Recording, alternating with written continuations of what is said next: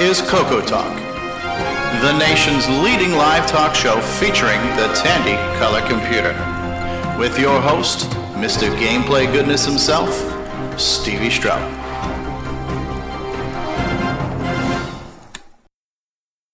Yes, so we are live on the internet. What's going on, everybody? Welcome to another week of Coco Talk, the nation's leading color computer talk show.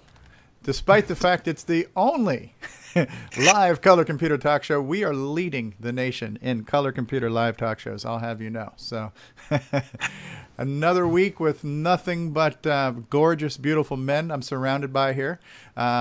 We have Fedor Stamen, Richard Cavell, Bill Noble, Mark Overholzer. Well, I take that back. David Ladd is also here. And then L. Curtis Boyle. And welcome, gentlemen. Thank you all for being here. Hello. Nicole is in the live chat. Hello, Nicole. And Curtis is in the live chat. Hello, Curtis. And it's another week. And every week I say to myself, what are we possibly going to talk about this week? And some weeks the news writes itself. You know, sometimes there's a hot topic that's going on in Facebook or in the mailing list, or just something really cool has happened. And some weeks you say to yourself, well, what are we going to talk about? But the good news is there's never a week where we can say absolutely nothing happened this week. You know, like right now there's a lot of cool stuff going on with media player stuff. Simon Jonason's been posting a lot of videos on his demos using John Linville's Game Master cartridge. Ed Snyder's been showing his media player demo, which looks absolutely amazing. There's all kinds of projects going on, so there's literally never going to be a completely quiet week where nothing happened in the world of color computer, which is, I guess, is good. It's good for us, right? So yes. Keeps the corporate sponsors, keeps the network television folks happy, all that good stuff. So that's always nice. Mark Overholzer is also in the voice chat. Hey, text chat. Hey, Mark. So before we get into whatever we're going to get into today, do we want to go around and just say, hey, what was your week like today? Did you do anything cool? Did you work on any projects? Did you read anything? Did you see a good movie? Anything like that. So you guys want to just kick off and tell us what you've done this week? Sure, I do. This is Mark. Go ahead, Mark. Okay, so there's a new Coco guy. He won one of the prizes for the Retro Challenge. His name is, I believe, Matteo Trevisan. Anyway, he was interested in getting a Coco, but trying to get one into Italy is a little tough. So he found a nice one online for $40. It was a multi-key keyboard one. So I got it for him and upgraded the 16K to 64K because I had some 4164s laying around. Imagine that. Mm-hmm. Anyway, so it's got extended basics, so I'm putting it in a box and hope to get it shipped off today to him. So also throwing in a bunch of other junk. Actually throwing in a Timex Sinclair and a 16K RAM pack and some Apple manuals. Wow. Anyway, I'm going to try to work on a text game, hopefully network type, so I got a bunch of junk for him. So anyway, so that's what I've been doing this week. So Coco 2 in the box. Very cool. Very, very cool. I wouldn't call a Timex Sinclair junk. Some Paperweight, other, maybe, but not some junk. other junk, right? So yeah, that's a cool little system. Anyway, so got a few extra cables and a few things in there for him. So anyway, sounds like another soul saved. Another soul save. Another convert. Keep these Cocos out of the landfills, you know. Yeah. Right. We should get more converts, more Coco converts. Yeah. That's cool. That's good. That's always good to hear that we're helping somebody get a Coco in their hands, and especially if they're going to be working on something with their Coco. That's the very plan. Cool stuff. So I have a question for David Ladd, and I think the world definitely wants to know what's new in the world of floppies. And are we able to get more tracks squeezed into our floppies and get these floppies working on emulators in ways that, God never intended. Well, as far as emulators go, still working with Tim to figure out a way to get the JVC header stuff working on MAME. What's funny is MAME actually emulates the floppy by actually storing the raw MFM track data in memory. It doesn't actually just store the sectors in memory. It actually recreates the floppy in memory and works with it that way, which I find extremely interesting that it would take that route at all. So it makes sense if you're emulating the hardware, because you're having to, keep track of all that kind of stuff to properly emulate hardware anyway. So it makes sense. Yeah. It also means that MAME should easily handle all this. Oh, it should, but the thing is for the JVC, it's calling a generic to the spec for the Western Digital 17.9x and 17.7x chipset protocols. They're following the book spec. So you have no control over changing any of the values that this special format utility does, where it completely throws the book out the door and starts changing values to completely different values that, like I said last time, I don't know how these numbers work because they don't match the spec, but they do, and therefore it works on real hardware. And in MAME, if you use one of the MFM-based floppy formats, it works flawlessly there. It's just the JVC, since all it stores is the raw sectors in the floppy image, it's got to use mechanics to recreate that in memory, which right now doesn't quite work the way we need it to yet. So it's a work in progress. But it will get there. Yes. And it's interesting. And Nick Morentis has joined us. G'day, Nick. How are you? G'day. G'day. And at any time too, if you anything you want to share with us as far as updates on Gunstar or anything too, that would be kind of cool. We're kind of just right now going around the room talking about what we've done this week in the world of retro and technology, or anything else that might be interesting. Yeah. Okay. So are we live yet, or? Oh yeah, we're live. Yeah. Oh, okay. Yeah, please excuse Nick's tardiness. He was busy wrestling a koala bear. So,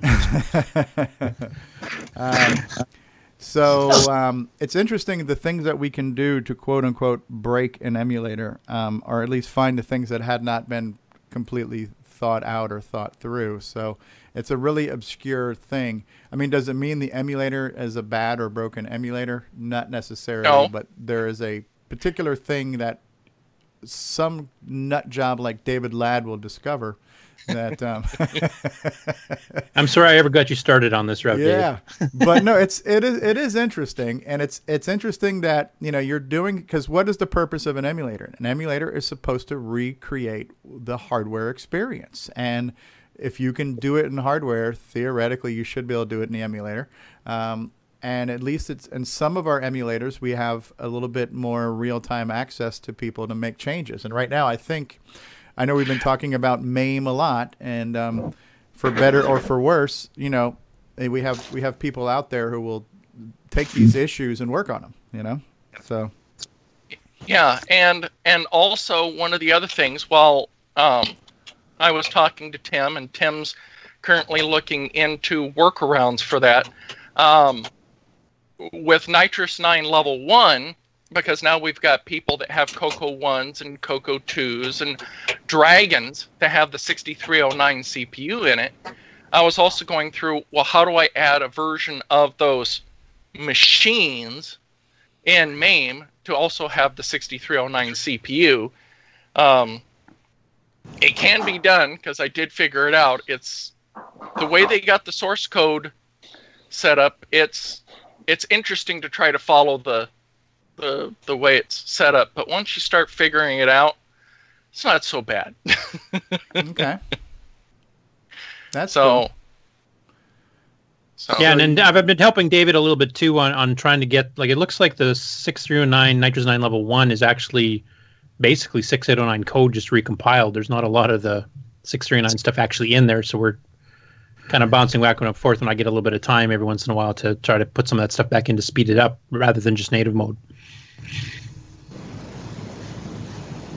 Very cool. Very cool. So yeah, so David has been working on many different Cocos in MAME, right? So he's making the Coco 1 and 2 with the 6309 and all kinds of stuff like that, and a Dragon with the 6309. So again, if an emulator is supposed to emulate hardware, and we can do this in hardware, if we can do it in our emulator, that's a cool thing. And so it sounds like there is some level of modularity to MAME, where we can kind of tweak components of the virtual machine, so to speak.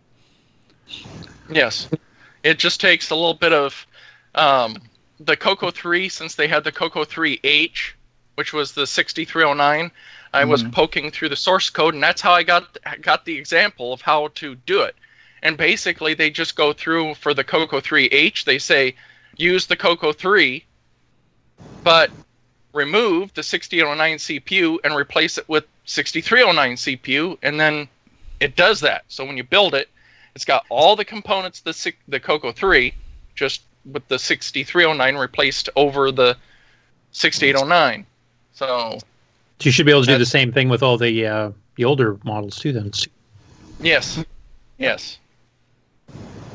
And I think that's a good project to do, because I mean the nice thing about the Coco 1s and the earlier Coco 2s and the Dragon is that the CPU is socketed, so people that want to test stuff on MAME using 6309 can replace the real CPU much easier than you can do in a Coco 3. There's no desoldering, and they just unplug a chip, plug a new chip in, you're done. Mm-hmm. Yep. Right. Yeah. One of the discussions that came up this week too on the Facebook group was talking about, has anybody thought about making a hardware compatible Coco clone where you can, because it's harder to find Coco 3s, for example, like so if you wanted a Coco clone that you could plug in a cartridge to, which sounds like a neat idea, but I think what most people chimed in is that the cost of doing that is prohibitive. And sometimes you gotta just say, well, either you're gonna find a real Coco, or you're gonna do an alternative like an emulator, a Raspberry Pi, or like a nano FPGA type situation. I don't know anybody who wants to rebuild a modern Coco clone that is completely hardware compatible. It sounds like a really cool project, but it might be something where that person needs to do it for themselves rather than creating it as a community thing you can purchase, because I don't think the cost is going to make it. Yeah, I myself don't know. If the Coco 1 and 2 would probably be the most feasible to recreate, because you can probably get the 6847, all the PIAs, all the hardware, and the 6309s. So you can pretty much get, in my opinion, everything except for one component, which goes into the whole thing that I don't really want to go down, the ROMs. Okay. So that would be the only caveat to that whole project, would be the ROMs, and I'd rather not go down that part because we could spend hours on that. Right. part. And what about the what about the 6-pin DINs? Are those all still pretty readily available? Yes, the 6-pin DINs you can get, because I ordered several for my joystick conversion project. So you can still get those connectors without any problems. The 4-pin, the 5-pin, and the 6-pin. So the plugs pretty much, so pretty much everything you can get within reason that I've checked into anyway. Okay, what just about the going cartridge same slot? here. Yeah, same here, Mark. I was able to actually get everything. I've got 6847, 6821s, 6809s, 6309s. They're the only ones that are hard to find are the SAM chip and the Gimme. Those you don't find. Okay. Go ahead, Nick. Just going back to what you were saying about the ROMs, if you're going to build or rebuild a color computer, you're probably better off just using some flash RAM, supplying it with just flash RAM, and let the user burn a ROM, any ROM that they want, for that matter. Make your own even, but the ROMs are available off the net. illegally, if you want to call it that, but Right. you don't have to supply the ROMs. Good point. Yeah. Just have it, design it so it's some flash RAM. It's up to the user then, just like buying an emulator or running an emulator, where you locate the ROMs yourself and plug them in. Right. So the ROMs aren't really a problem. Yeah, and then it also allows the user to do optional things like, use a better DOS ROM, like ADOS Extended or something. Exactly. Which doesn't have legal issues. Yeah. Interesting. Right. But what I'm hearing here, now I don't know if anybody said anything about the actual cartridge slot itself, though. That bus expansion, is that over the counter type stuff too? Yeah, 40 pin connector. You can still get those 40 pin headers, the cartridge slots, because I actually Ed Snyder, everything keeps coming back to Ed Snyder. I brought that up on the Facebook page quite a while back, because I was wanting, with my Glenside IDEs, I wanted to populate the two I have with the cartridge connectors. And he said, well, here's the supplier I went to for my headers. And of course they were 50 count, and I didn't even think about checking to see if there was less. But I ordered a whole 50 count of those connectors. I have like 46 left. Means there might be some for sale. So but yeah, you can pretty much get the slots as well. So that's pretty impressive. But so what I'm also hearing now is that we can basically recreate a Coco 1 and 2 that are pretty common to get on eBay right now anyways. What people probably want is a Coco 3, and the hard thing there is the gimme and a few other things, which, still kind of a work in progress. Well, the gimme, if Ed's, again, back to Ed's project that him and Gary are working on, that gimme project, that would fix that issue as well. So, but that's not ready yet.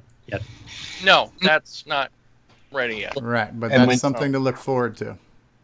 Yep. The thing is that gimme add-on will probably be close to $100. So if you're talking about $100 just for the gimme component on its own, let alone the rest of the motherboard, you're probably talking about a recreated Coco costing $300-400 all up. Right, and at that point, considering that one Coco 3 on eBay was $17,500 recently, that sounds like a pretty good deal. Yeah, I bought it. No, I didn't. well, Nick took 5% of the Popstar royalties to purchase that. I bought it for the embedded bag of cocaine. That was that was the value. Now that's value add. Yeah, right. But even though with the Coco 3s being in shorter supply than the Coco 1s, $200-300 you might think is too much, but if you've got to recreate the logic board, who knows how much the replacement logic board would be. So, and then you still have to source the components. So, I think the FPGA would be $100. Okay, but we can't get replacement gimmies at all. So that's going to be something. I think you're talking about a very small market. Yeah. I don't know if it's going to be worth doing anyway. So not at this point. I think once Coco 3s get even more rare and you just can't get them anymore, period, at any price, then it becomes a feasible thing. Right. I think it all comes back. Chat. Ed, we need to get you on Skype. Sorry. Sorry. Far away. Go ahead, Nick. I'll stop interrupting you. I think really, if you're talking about a recreation of a motherboard, you're better off just making a motherboard with an FPGA that does it all, much like what the current FPGA Cocos are doing anyway. So. Yeah, just a matter of adding, old style ports. So you can use some of your old peripherals and some new ones too, because you want to future-proof it so that you're not having to, redo the whole thing again. That's right. Well, the Coco 3 FPGA by Gary Becker essentially does do that. There is that daughter board that Ed set up for it, where you plug it in and you get standard joystick ports. It doesn't give you an edge connector, but, Right. It does cover a lot of it. Hi, I'm Mike Rowan, and you're watching the original gamer, Stevie Stroh. And when you're done watching, come over and listen to the Coco Crew podcast.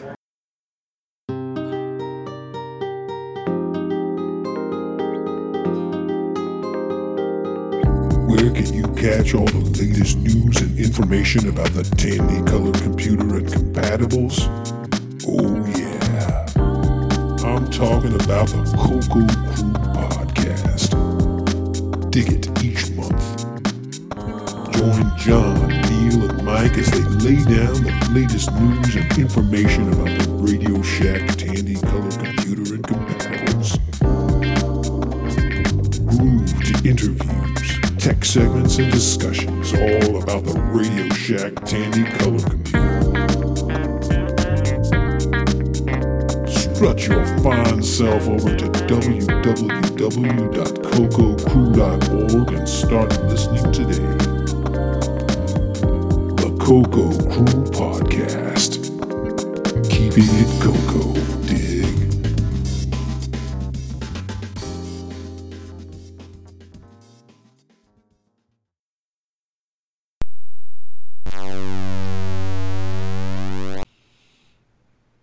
Yeah, and the thing from is, my how many of those have been sold? I mean, they're not exactly going out the door, so fast as what you think. Again, it's a small market. I mean, I've got one. I never turn it on. To me, I want the real thing. Yeah. So I would rather hunt on the internet to look for a Coco 3. I'll pay $300 for it if I was desperate for one, because then I'll get the real thing. Yeah. It on the one hand, it kills me to even consider spending that kind of money on a Coco 3, but when you look at what it would cost to build an alternative, you're reinventing a wheel, and you're going to spend as much money. So I just have Barry Marks just says, why do all this when you can get a good emulator? Well, this was a Facebook discussion where somebody says, I want to be able to plug in real hardware. I want a Coco 3. They're hard to find. Has anybody thought of making a hardware compatible Coco 3 clone? And so there's a lot of logistics to making it happen. And it almost sounds like at this point, if you can get a real Coco 3 for a couple $100, it is your best bet. And then everything else can go from there. We can get Cloud9 to upgrade the RAM.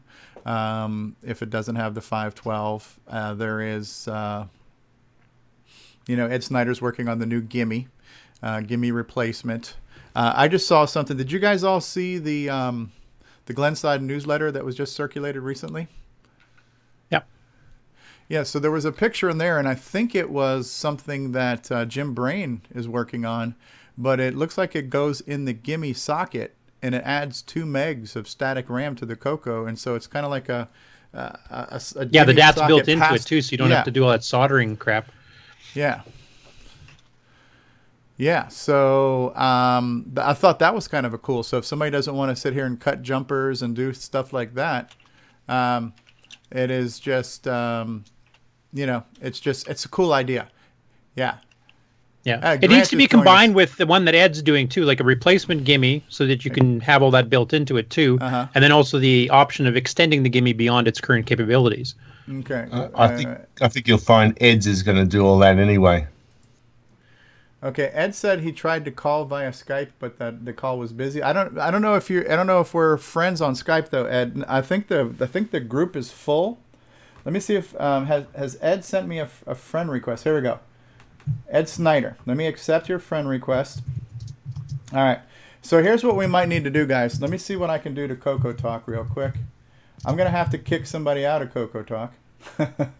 So let me find who I can kick now. Who's not? Well, I've got to run off in about. I've got to run off for 5-10 minutes. So I don't know. I can be kicked off in one. No. I'm talking about the group. It's not. Yeah, it's the 24 users currently logged into the group, not the active callers. Oh, okay. Yep. Okay. Well, I'm going to disappear for. No, that's okay. I'm going to add Ed Snyder right now. Hold on. I just kicked Paul Thayer out. So so we're gonna have to fix this in the future. Okay. So Ed, I just added you to the group. Okay, Ed's in. All right, boom. Ed Snyder, can you hear us? I see his smiling face. Now we just have to wait to see if we can hear his voice. Yeah.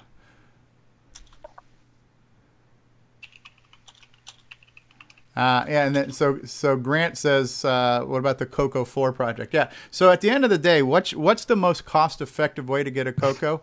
I think it's the Raspberry Pi. You can either run emulations on your PC, or you get the Raspberry Pi and you run the Coco Pi with MAME. And for the Raspberry Pi will run just about everything, and you can get the whole system for under $100. It's a Coco 1, it's a Coco 2, it's a Coco 3. You can plug it in via HDMI to a modern television. You can use wireless keyboards and mice. You can use wireless joysticks like Bluetooth gamepads. Coco Pi, if you want a Coco 3 and you don't, and you don't need to, if you don't need the hardware peripheral attachments, that's probably the most cost-effective way to get it. And it connects to modern technology, Yep.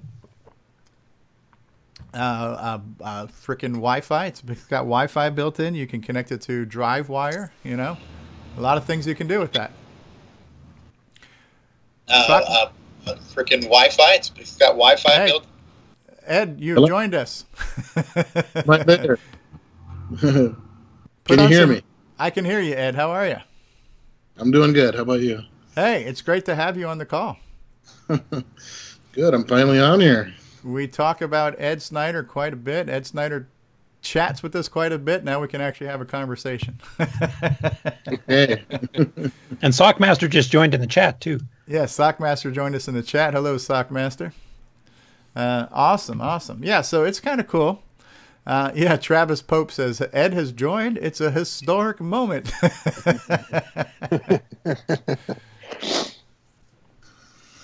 Yeah, so it's a cool thing to ask yourselves, and it almost seems like if somebody wants one, they're probably going to have to build their own. I would think is the way to go. And currently people are building, like we say, the Coco FPGA is being built, the Coco on a chip, Roger Taylor's Nano things being built.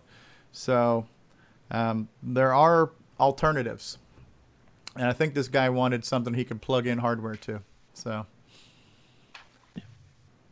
I was going to ask a question.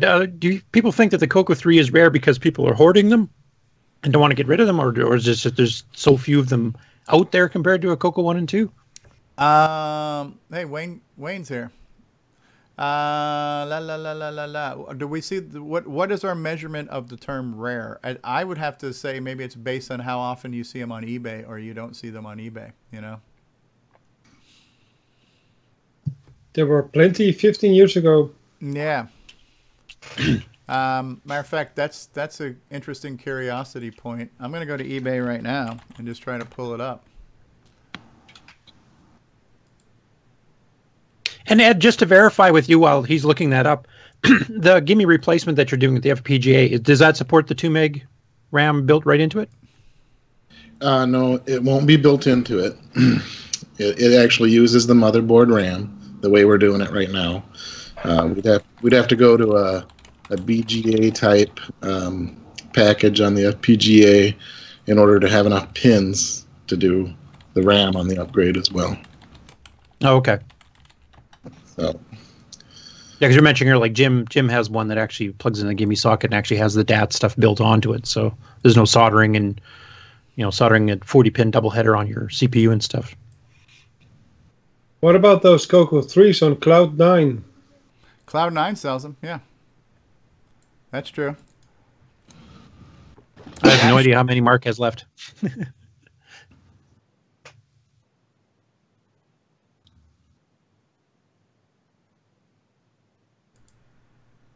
So how goes all your projects there, Ed? All right. They're going good, keeping me busy. I was just going to say Cloud9. I don't think Cloud9's got stock of Coco 3s. If they just happen to get one, they'll sell one. But at least they didn't last time I looked. Okay. Well, then I don't think they post them on the website. Okay, here's a $300 Coco 3 on eBay right now. This one's in the box. It is 128K Coco 3 with a fairly decent box. He is showing that the screen is working. It looks pretty clean, actually, too. It even has a dust cover and a RF adapter. Okay. But this guy wants $300 for a stock Coco 3. And it is buy it now. Now, what do they want for shipping? Fast and free shipping. Okay. So if somebody wanted one really That's reasonable. bad, somebody wanted one really bad, here it is. And it's in the box with a dust cover. It's got to be worth something. Well, if I didn't have my own Coco 3, I'd be buying it. Yeah. Yeah, that's actually very reasonable. That's the cheapest I've seen. So, but when you go to look for Tandy Color computers on eBay, you know, you're going to see a bunch of Coco 1 and 2s. And Coco 1 and 2s, like here's a Coco 2 starting off at $29 and a buy it now for $40. This almost looks like it's got the gray keyboard on it. This looks like an abomination. This is a Coco 2 with a Coco 1 keyboard. It's a retro Coco 2. It's a zombie apocalypse is what that is. Yeah, that's wild. But it has a book. It's got a serial. What's the serial number on that Coco? Serial number 0129. It's a 26-327 64K Coco. So look at this. You can buy this now for $40, and there's $13 shipping. So for less than $50, you can get a fully loaded Coco 2. These are pretty common, you know, and so I think this is where they're saying that Coco 3s are rare, right? When you start looking through eBay here's a Coco 2 64K with Hitachi CPU added to it for $50.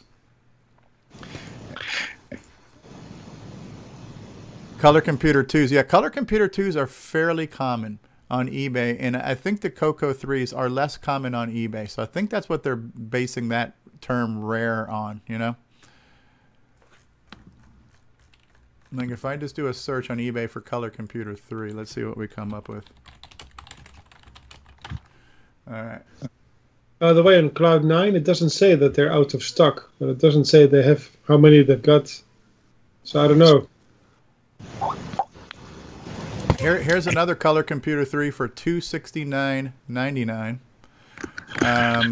on eBay. But yeah, there's not a lot of Coco 3s showing up on eBay right now. You're lucky to find about one per week on eBay for the Coco 3s. I stopped looking every day because I have a problem. But historically, I've seen less of them. I actually kind of like this Coco 2 with the Coco 1 keyboard. Now see, here's a multi-pack for $119 and buy it now. These are somewhat rare too on eBay, multi-pack interfaces. Yep. Yep. And that's a decent price. Now they want another $17 in shipping, so for about $130. What's the part number on this guy here? This is the 26-3124. I don't know if this one has the ability to run on a Coco 3 without the PAL chip. That's the newer one that doesn't have the chip. It has you do the dead bug on it, or it has to be the A version. Oh, okay. So the 3024 is swap the PAL. Okay. But I know a lot of people are looking for multi-packs, and of course we know we have the mini pack that Ed Snyder has, but if you want a real multi-pack, these are also somewhat rare items. And they typically go for more than $100 once they're finally sold. Yeah, not a lot of Coco 3s on eBay right now, so I guess that's kind of driving that question, driving that idea of these things being rare, you know?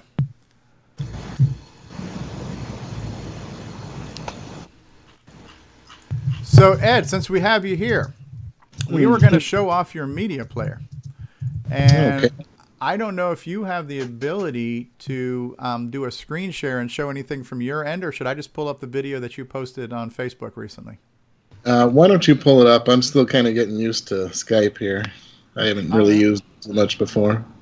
All right. Well, we're glad to have you. We're definitely glad to have you. Let me find that. Oh, yeah, and Wayne. Hello, Wayne Campbell's here in the chat. Good to see you. Wayne mentioned, I didn't post anything in the mailing list today. I forgot, but I don't know. I sometimes feel like nobody reads anything I put in the mailing list anyways. All right, let's switch over to the Facebook page. Now, I have to try to share audio. I don't know, do you guys need to hear the audio for this?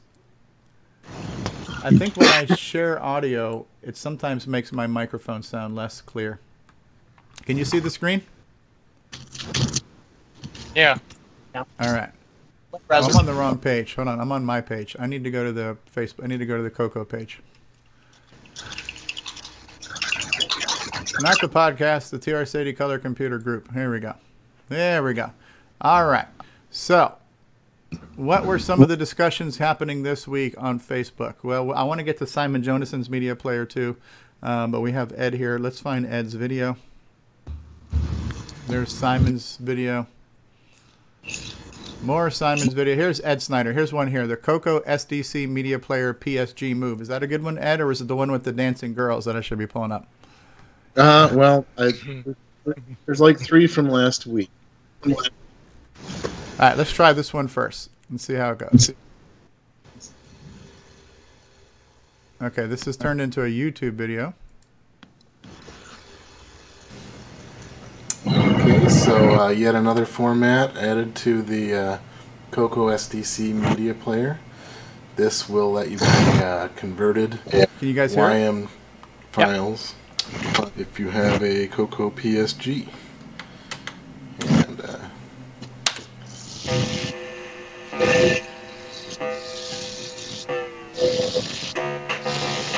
wow. That synth sounds really good.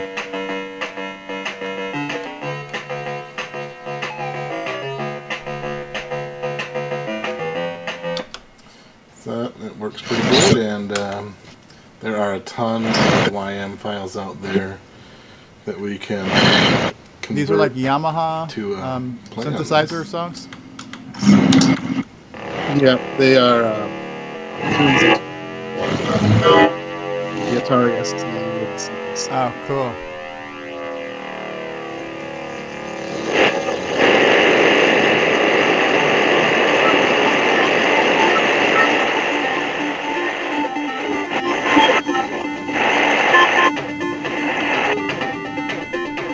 Yeah, that's cool.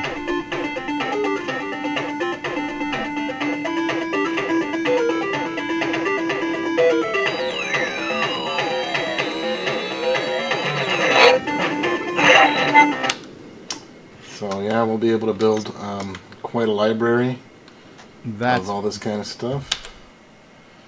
How much CPU does this take to play this kind of music? Very little.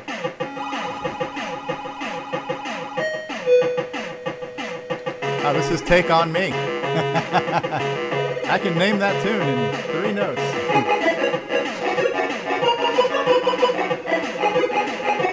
I used to love listening to stuff like this as a kid. Anytime I could hear electronic music on a computer, I was blown away by it.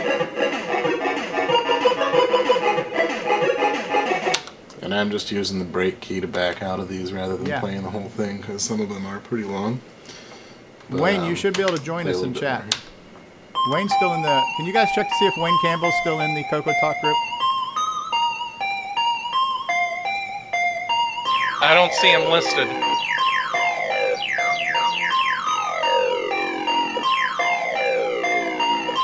I think he removed himself last week.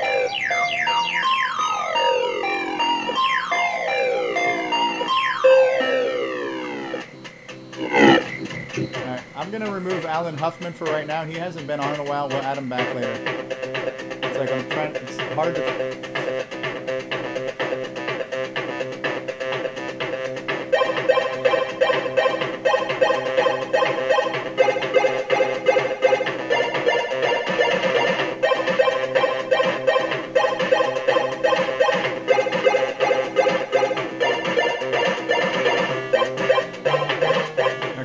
Just added you, Wayne. There's a question that Bruce Moore wants to know. Can these be called from BASIC, Ed?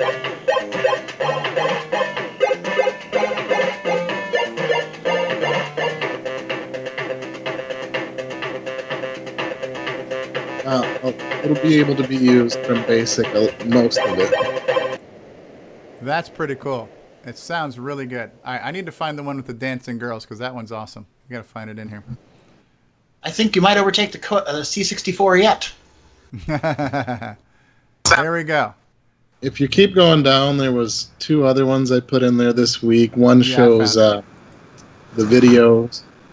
There we go. Okay, I just added a new there's that mode to the media player. It is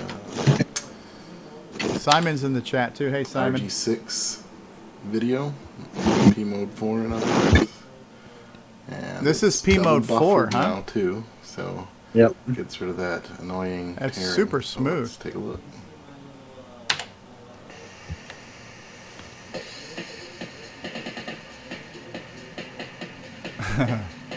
Karen says you're gonna have a hard time beating the Sid. Hey, Wayne. Hi. I think I'm there. This is an incredible video, Ed.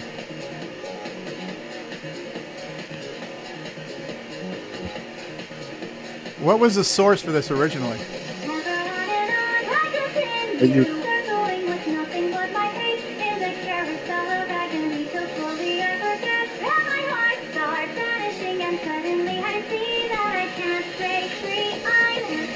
This is so smooth and fluid, man. Yeah, I finally had double buffering work then. Ed, does it support artifact colors too, or is it strictly black and white at this point?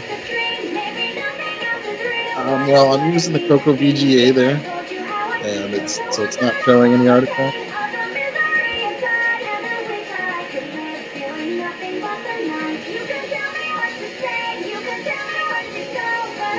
It would be showing some artifacts, but they don't really show up as much.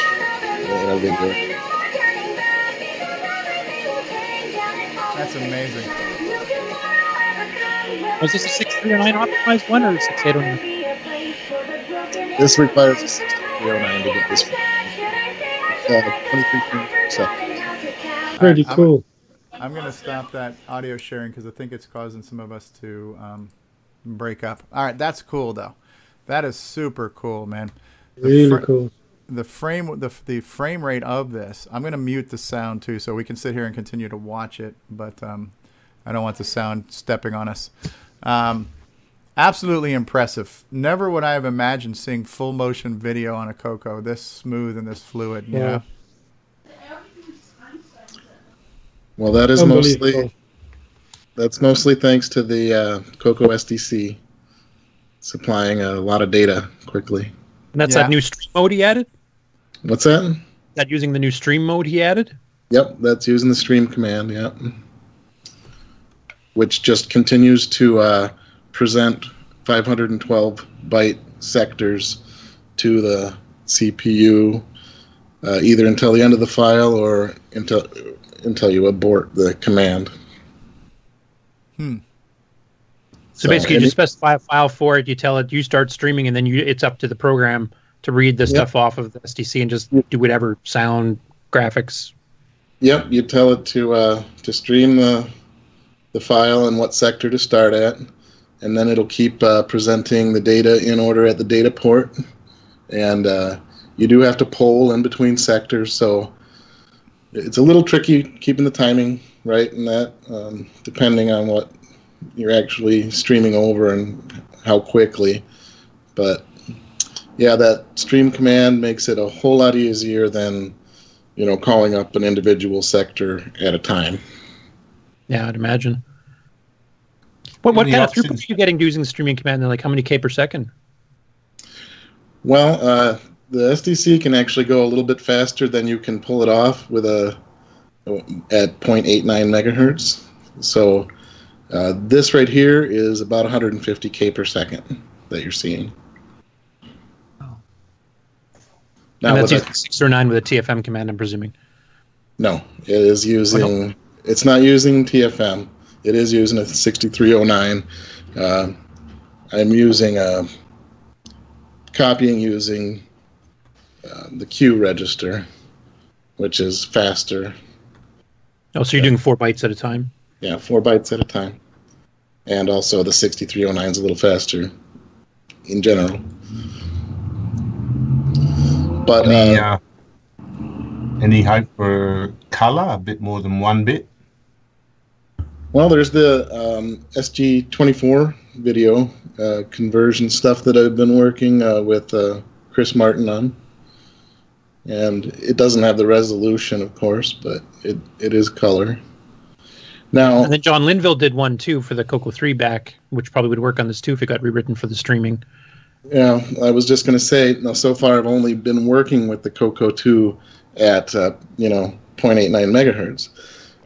If I start doing some stuff on the Coco 3, we'll have double the CPU speed, so we can get a higher data rate, and we'll have the other color modes that we can work with. Yeah. So this kind of, in my mind now, opens up a question. We've talked about future game development and to cart or not to cart. I would imagine this data, if you want to have a decent amount of data now, cartridge is kind of not a good option if you want to have video, streaming video. And it almost sounds like this requires the Coco SDC to work now too, right? Yep, you do need an SDC. And okay. Well, you can get a lot of information on a cart nowadays, but for instance, that Bad Apple video is about 34 megabytes. So okay. And with the SDC, we're limited to a 2 gigabyte file size that we could stream, so pretty much unlimited. That's pretty cool. Right. Hey, Simon has just joined us. The Madman is here as well. We're gonna get to some of your music in a bit too, Simon. We're talking about all kinds of media stuff. Cool. Very cool, though. Very cool. I'm like a kid in a candy store when I see audio visual stuff on the Coco. When you can see cool video and you can see and you hear music and stuff like that. It's pretty awesome. I'm just waiting for the Dragon's Lair port. Yeah, right. Or Space Ace. Yeah, that is pretty darn cool, I gotta say. So the sound chip that you're working on, Ed, it's a little bit different than the one that John Linville's doing. Yep, it's I'm using the Yamaha YM2149, which I believe was in the Atari ST and a few other machines. Okay. But also, it's a larger chip. I think he wanted something compact. Sure. But, fit in a cartridge. Mm-hmm. So his is, I think, based off of a Texas Instruments chip, a TI chip, or is? Yes. Okay. It's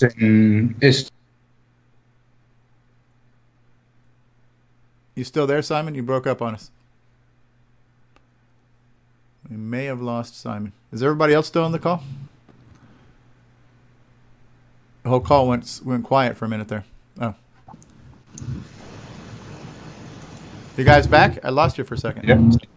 Okay. Still here. I'm here. I'm here.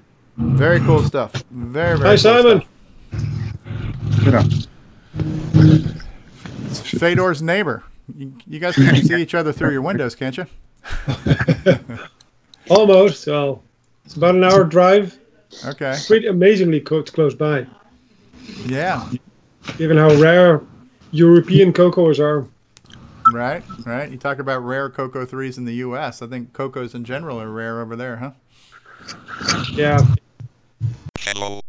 I am the Speech and Sound Pack, and you are listening to Coco Talk. Hey, what's going on, everybody? It's me. It's Original Gamer Stevie Stroh. Gameplay goodness.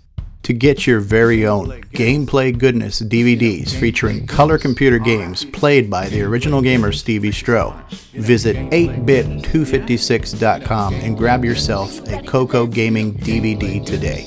That's 8bit256.com for all of your Gameplay Goodness needs.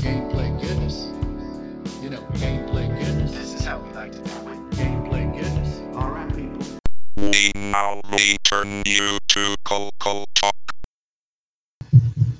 Okay, Richard was signing off. Take care, Richard. So Ed, that's cool stuff. So, go ahead, Nick. Sorry. Ed, I was just wondering what the estimated sell price will be for the sound cartridge. Well, some of it depends on what the case will be. John Strong was going to do cases for those, and without whatever that is, plus probably, I guess altogether it's going to be $50 or $60. That's not bad.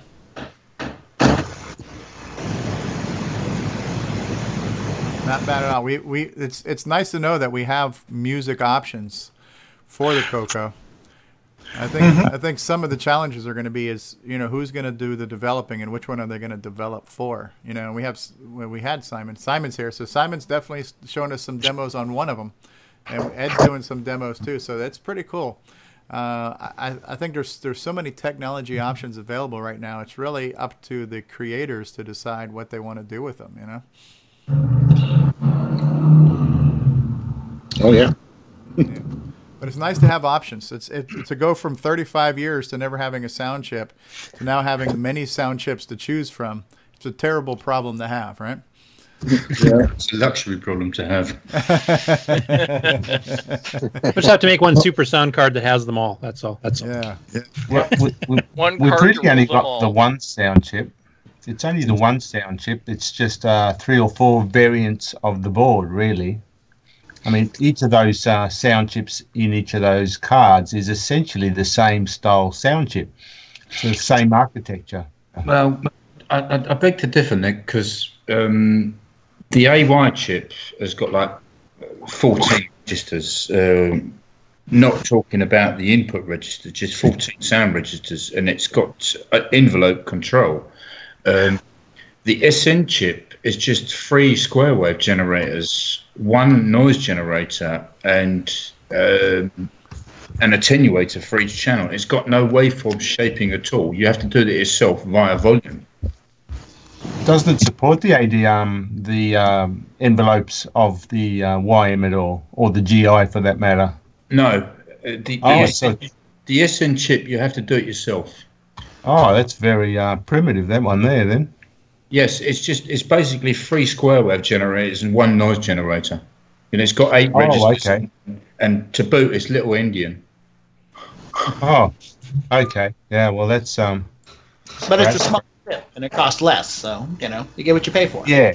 Yeah. Yeah, it's a 16-pin dip, and it probably costs about 20 cents. Would you like fries with that? Yes. Double. That may be like somebody selling Coco software. You can make 10s of 20s of cents. So you can afford the new chip. Right. So, Simon, I'm going to switch over and show one of your videos that you recently posted to the Facebook channel here for just a second. Let me go back to Facebook. I'm going to share audio again, which might cause some sound quality issues here, but we'll go ahead and bring this up.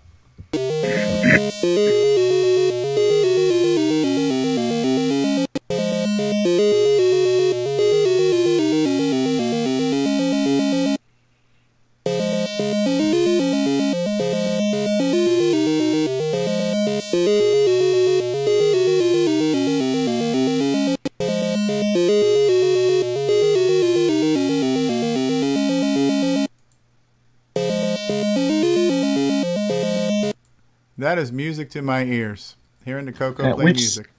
Which sound card is that? This is John Linville's. Yeah, this is the 3 square wave generator. Wow.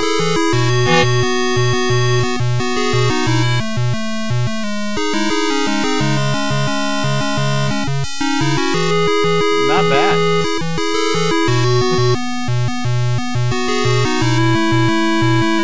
On a Coco 1, no less.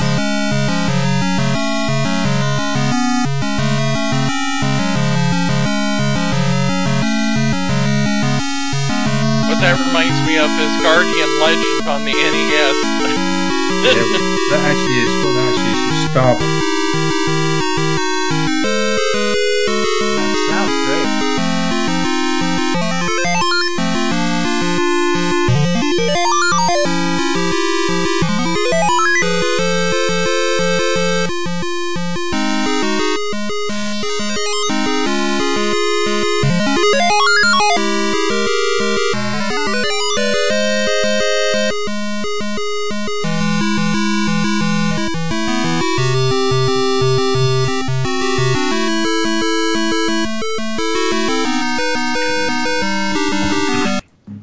That is something. That is something that we're able to get this kind of sound out of our Cocos. Yeah, but that's free square wave generators. There's no envelope control on it at all at the moment, and I tell you what, that is 128 bytes of code. Wow. But I am not a sound expert, but I had a best friend who's passed away now, who used to play games on his 286 and his 386, and everything I've been listening to sounds comparable to everything that was in those games. Wow. Yeah, it's the same. It's the same kind of deal. It's the same kind of deal, you know. I just posted the code for that. If anyone wants to look in the files section on Facebook, the code, the XM file that has been converted is also in there, so you can see what I had based it on from a PC. How big was the XM file? Yeah, well, how big is the XM file? It's actually an IT file at the moment, but I can convert it to XM. It's not massive. The tune is actually taken from a MIDI file from a C64. It's Star Pause. Don't know if you know it. So it's a Rob Hubbard tune. It sounds great. That was the same chip that was in the Tandy 1000, right? The one that's on John Linville's cartridge? Yes. Right, so there's definitely a possibility to add 3-voice music to the Coco 3 versions of the Sierra games. That's a possibility, right? I haven't added the last channel yet, which is the noise channel, which could potentially give you percussion. Right. So would it be hardware possibly wise to make a cartridge with both the Texas Instrument, the SN7649, and the Yamaha chip? I think Jim was working on doing that, wasn't he? It'd be nice to have both, as long as the addressing ranges don't conflict. Personally, I'll go for the FM chips. Pardon, Nick? Personally, I'd go for the FM chips. Yeah, you go for the Yamaha chips, yeah. The Yamaha, but not the one that Ed's used. Ed's is based on the General Instruments chip, which is similar to that TI one. It's the square waves and that the FM synthesis chips though sound a lot better. Yeah. Yeah, rather than make one with like 2 different sound chips on it, that probably would be, because I mean at that point the cost, I don't think would be much different. So you're talking more like an ad-lib card at this point then, right? Yeah, but that's what the ad-lib cards used to use. Yeah. And even now when you listen to ad-lib, now it's such a dated sound. I think that's the same chip that the Sega Genesis used as well. It's a dated sound, but it's a great sound for the Coco. I mean, we were kind of looking for that dated sound anyways. It's period appropriate. For music, it sounds better. Yes. Yeah. No and doubt. CPU, it's better too. Yeah. That's awesome. Karen's with us. Hey, Karen, welcome back. Hello. We have all kinds of people here doing all kinds of cool projects that we get to talk about. So we've definitely showed off some of Ed's work with his media player, which is pretty damn cool. Showing off a little bit of Simon's work with his music player, which is really nice too. You want us to switch over and show some of the Dungeons blog and show some of the project you're working on right now for your Dungeons port, Karen? Yeah, I don't have the ability to share anything. Yeah, that's fine. I will do that. Hey, this is Bruce Moore, author of Force of Doom, and you're watching the Original Gamer, Stevie Stroh.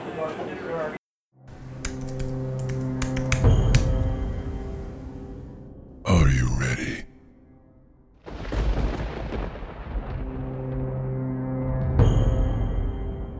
For the Forest of Doom.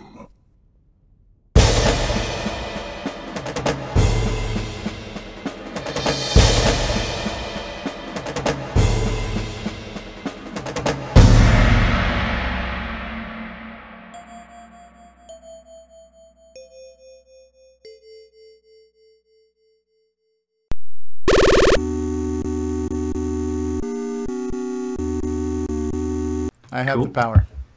All right. So we are going to switch over once again. I'm going to go back to full screen.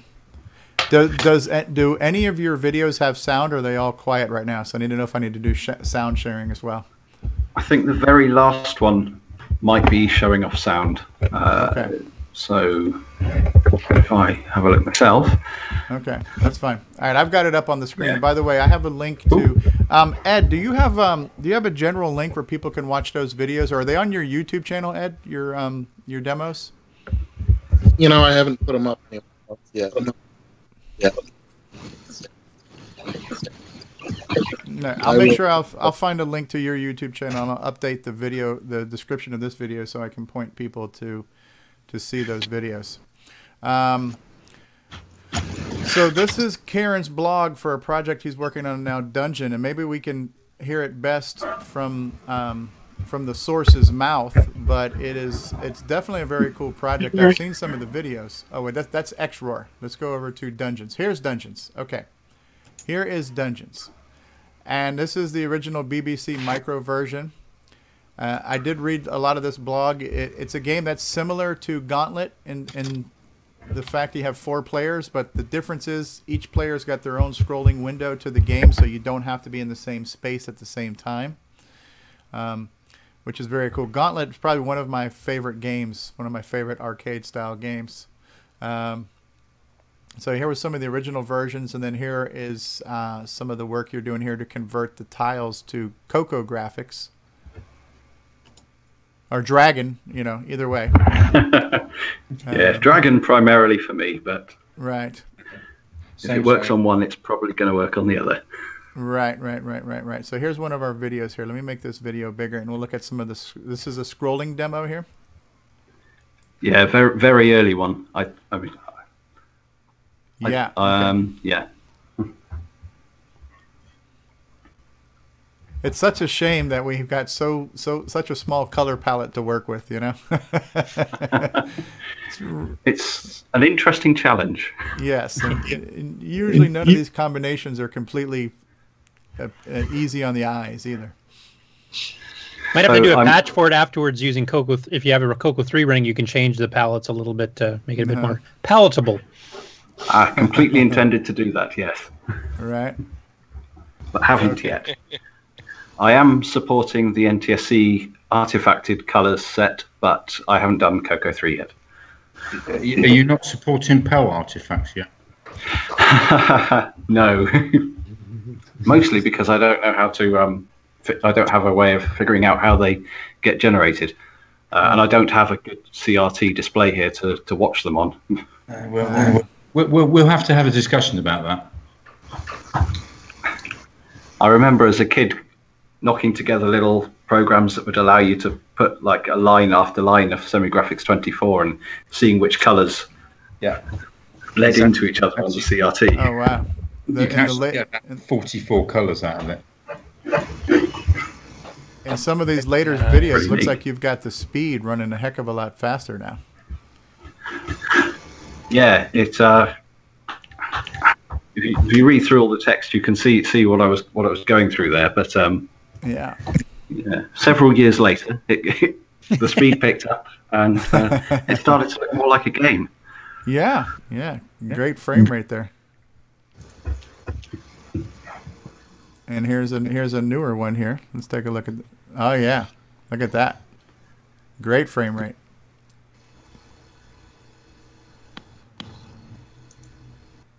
That looks really good. A few seconds till I see the video because I'm watching the video on YouTube. Ah, yes.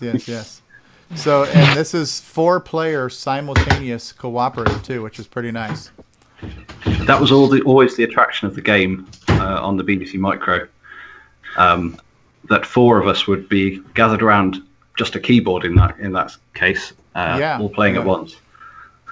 I do like the design of it, where the 4 subscreens are independent of each other too. Because that was one thing that always bugged me about playing Gauntlet, even in the arcades, is that you had to have everybody hoarded on the same screen. So this is a bit more freeform. Yeah, that was a nice feature of the older style gaming. If you wanted to play with a friend, that friend had to be there. So it was little bit more personal. Multiplayer game was more personal because we did not have the internet and or anything else to do online gaming, you know. So yeah, except for a few modem-based games like chess and checkers and P51 and a couple of others, I think like Othello and stuff, there wasn't that much, besides maybe shared adventure games or something. Right. You know, if you look at a game like Dino Wars was designed to require 2 players. You really couldn't play by yourself unless you just wanted to chew up a dinosaur that didn't move, you know. There were a few games that were really, you know, centered around having another person there. What was one of the cool co-op games? Cashman was a pretty cool co-op game, you know, for the Coco. We had 2 people playing at the same time. Yeah. No, this looks bloody brilliant. Looks really good. Probably for that same reason. It's always good when multiple people can be playing together, isn't it? Yeah, I find that more personable than doing the network thing where you just hear each other in headphones. I mean, this way you can actually kick the guy when he does something stupid.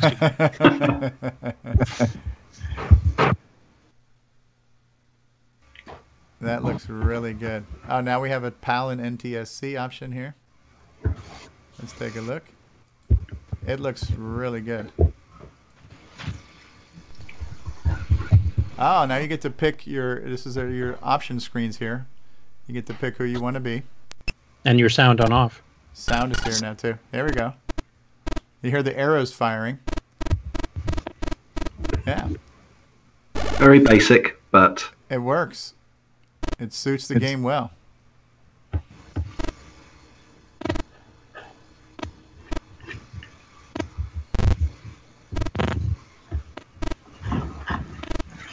I'll probably post the sound routine separately because it is 2 channels being mixed and they do have separate volume control, I suppose.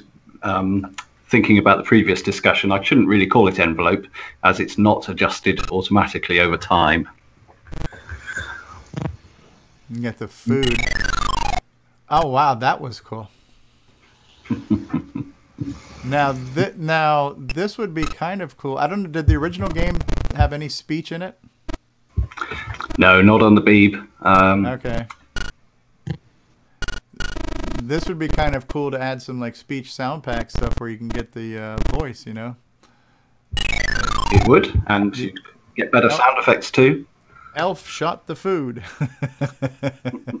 Please kick Elf. Oh, here we go. Here's some NTSC artifacting. Looks good. Looks good. Yeah.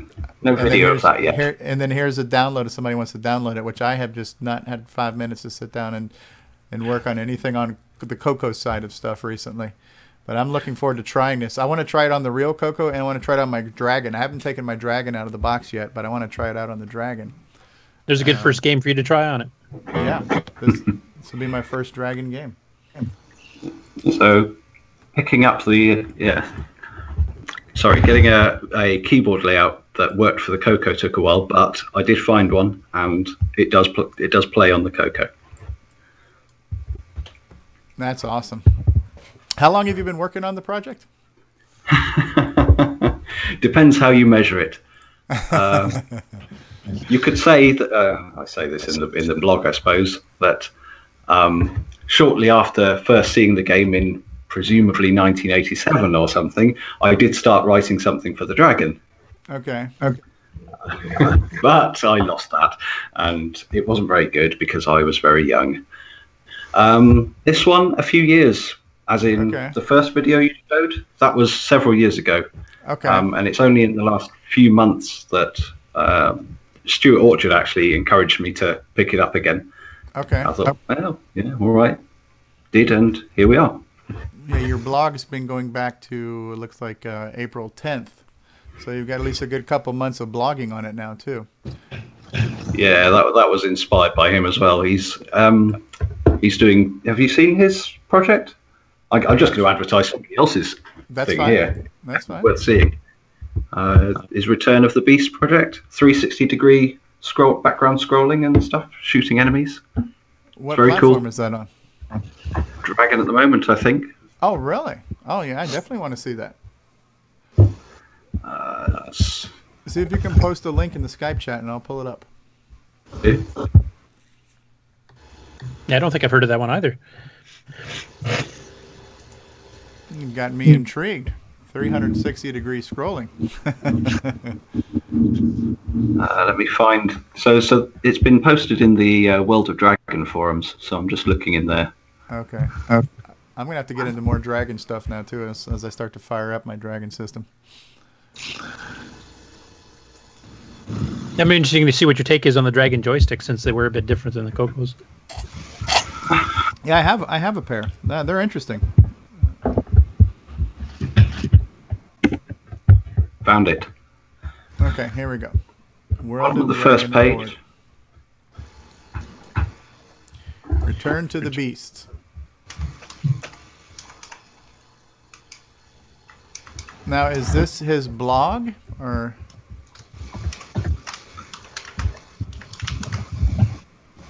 The Return of the Beast blogspot. Yeah, that's his. Where? Let me find a link to that.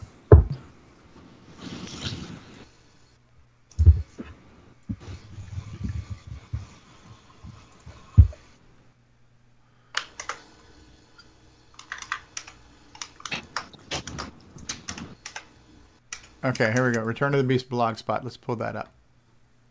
All right. All right, let me share this over now too, where you guys can see this. This looks pretty cool too. Today is the day of looking at projects. I love it. Let me slide this over, switch screens. I'm not sure if there's any videos on there, so That's okay. We'll look at the artwork downloading there. it. Trying it out might be the best. Okay, here's the character data for the spaceship here. Looks like it can rotate pretty well.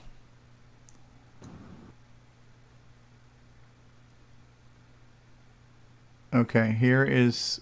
Oh, you know what? I think for some reason, I think I might have saw this somewhere. Yeah, I remember like looking at all these color choices here. I do remember seeing some of this. I wasn't sure who to... Okay. Looking at all the different colors.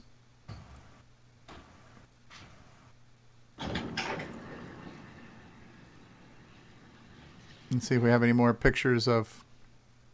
pretty detailed when we get into some of the assembly code and pixel shifting. That's pretty interesting. If somebody's into learning how to do that kind of stuff.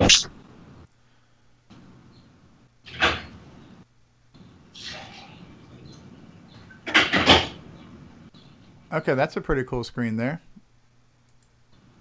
Wow. I think that's more of a map screen. Yeah, there's a lot of pixels squeezed in there. That looks pretty tight. You got to see it in action, really. Far more impressive than anything I've ever done. Okay. Is there a download for it? Because I'll bring it up. Yes, on the World of Dragon forum page.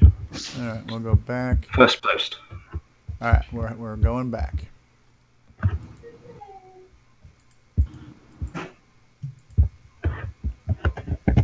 Where did it go? Maybe I have to go back here. There we go. World of Dragon. Okay, robt.zip. All right, found it. Now, does this require a Dragon computer to run on? Or emulator. Okay. XROR should work then. It should. I don't currently have Dragon ROMs set up anywhere. Could I run it as a Coco, or do I need to get some Dragon ROMs to make this work? Good question. I can quickly try it and see. Do you know anybody does he have an first-hand attract knowledge? mode in it? Does he have an Didn't you attract have mode it in it? in Because then that MAME? should work on the Coco. Yeah, I'll try it in MAME. I gotta find my thing. I think I might have it in MAME. Let's see. Okay, it's okay. There's a bin file in it. What is it? Is VDK? What is that? Is that the disk? Yeah, that's a disk image format. Ooh. Will that VDK load into XROR? Yes. If you have the Dragon ROMs. Yeah. So I'll get that real quick. I'm going to go ahead and load up the. I'm going to go ahead and get the Dragon ROMs real quick. So we'll switch back. All right. Bear with me for just a second here, people. I do have XRoar running. Actually, let me check my MAME installation right now to see if I have it in MAME. Yeah, and to be honest, the two machines are similar enough. I think it's just like, keyboard mappings that are different. So if it's got a detract mode or something, it might just run even on the Coco 1.2 emulation. Steve Bamford said that the ROM locations are different, but if you write all your own routines and don't read the keyboard, basically it'll just work. Okay. I don't currently have the Dragon ROMs, but Do that can be fixed. Do you want the ROMs? I've got them on my site right now. I can get them from the archive too. Either way, 6 of one, 7 of the other. So if you want them, you can just download them right now. All right, if you want to put the link out there, I'll grab them. Yeah, 1 moment. This would be cool to look at. We might as well download. We might as well download Dungeons too. Once I get my Dragon up here, we'll look at Dungeons on the screen.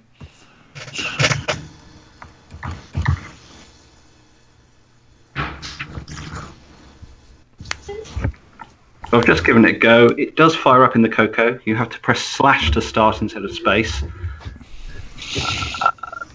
And in theory, minus and dot should be left and right. Which doesn't really work, but... Okay, which ones are the ROMs do I want there? Are they the D32 and the D32 V1, D64-1, D64 Tano? Yeah, you can get by with D32. Yeah, he needs a disc ROM as well, doesn't he? Yeah, so you'll want... D plus 49B. That'll do, yeah. Alright, so I'm getting D32 ROM. I want... What else do I want here? D plus 49B. Or D plus 50, which is the disc ROM. Okay, can they be saved as ROM files? They don't have to be zip files? Yeah, just save them as ROM files.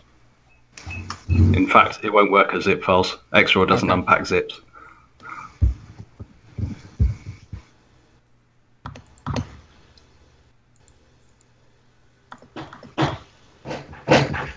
Oh, but you're playing this in MAME, aren't you? So I was going to stick him in MAME, but I have XRoar too, so I just need a minute to find where I have XRoar saved. I rebuilt my whole computer, so I don't have all my shortcuts recreated just yet.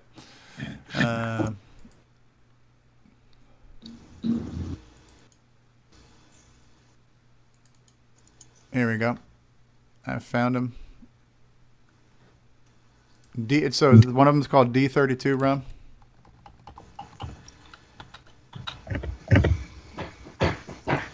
Yeah, D32.ROM will be extended basic. And there's a D32 V1. Do I need that one? Oh, I don't know what that is. There's a D64_1 ROM. D64 Tano ROM. That'd be probably the US version. All right. And then you said the D plus 49B? Yeah, that's the disc ROM.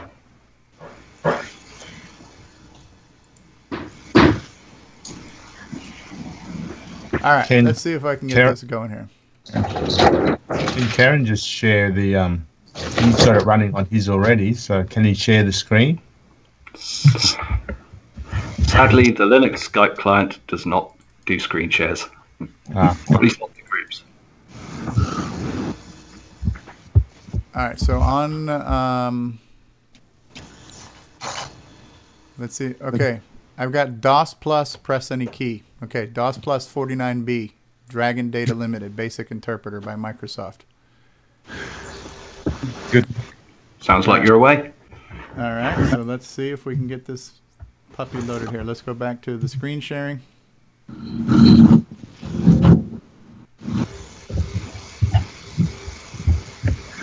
All right, so now I need to load this from a disk. Yeah, you need to mount the disk.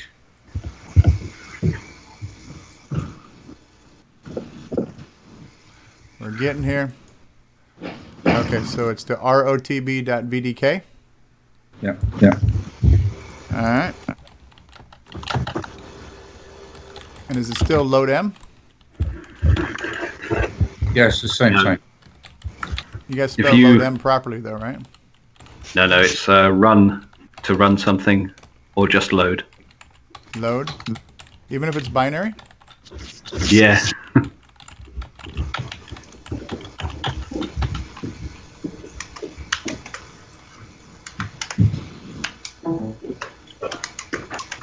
And then it's run to run it? No, sorry. Run with a file name to run it, or load and then exec to load and run. Okay, Return of the Beast, a demo for the Dragon 32. Wow. Something in... Ooh, wow. I think I need to share audio again. Am I still sharing audio? Yeah. Okay. Wow. Nice.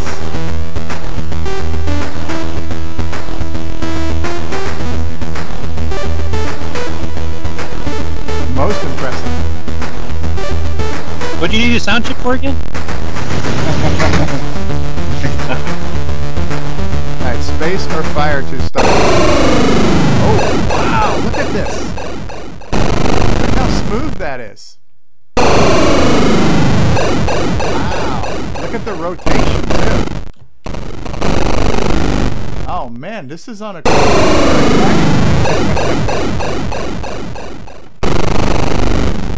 Well, I'm playing it very well. That is incredible.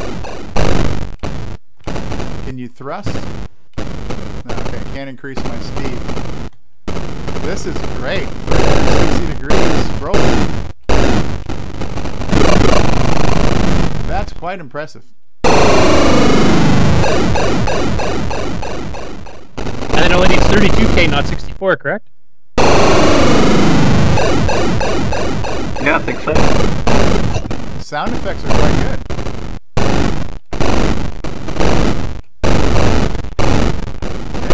I like it. Very smooth masking of the sprite character, you know? It's like pixel perfect. I like it. Alright. Let's take a look at dungeons now, too. That's cool. That's very cool. Oh, Let's pull up dungeons. It's very good. Who needs a sound chip? Yeah, right.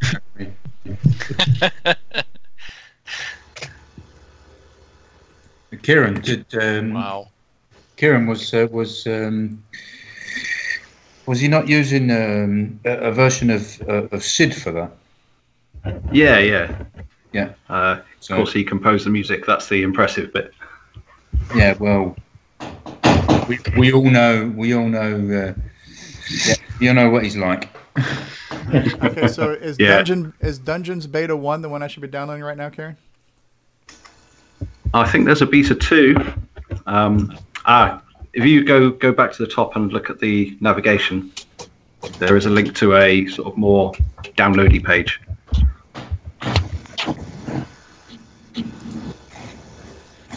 Navigation. Where now? Okay, I'm on the Dungeons page right now, though. Right? Is there not a separate? You might be under. Sorry, it's my menu and it looks awful, doesn't it? But there should be a separate link to /dungeons in. Wave. Okay, Coco Disk Image Beta 2.1. Oh, there you go. There we go.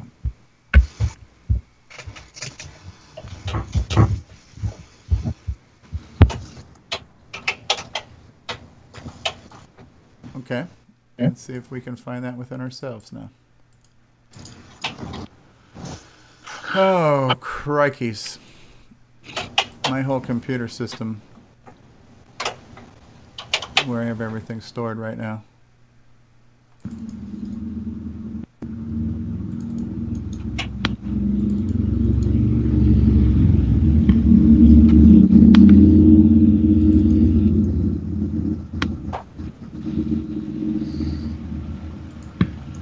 Where did I just save this file? Okay, Dungeons Beta 2.1. Here we go.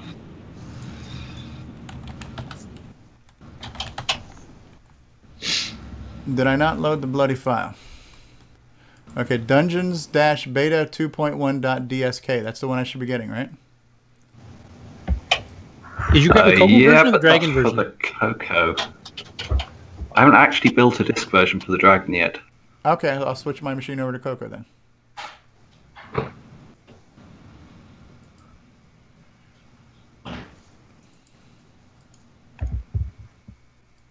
I mean, should that make a difference on how it's able to read the disc? Yeah, different disc formats. Ah, okay. Well, this one I know how to do. I know how to do a load M in an exec here. I think you've covered that in your basic series. I've done this. Yes, I've but done you this might a have forgot. time or two. Hey, Davey Mitchell's here. Hello, Davey. All right, Dungeons.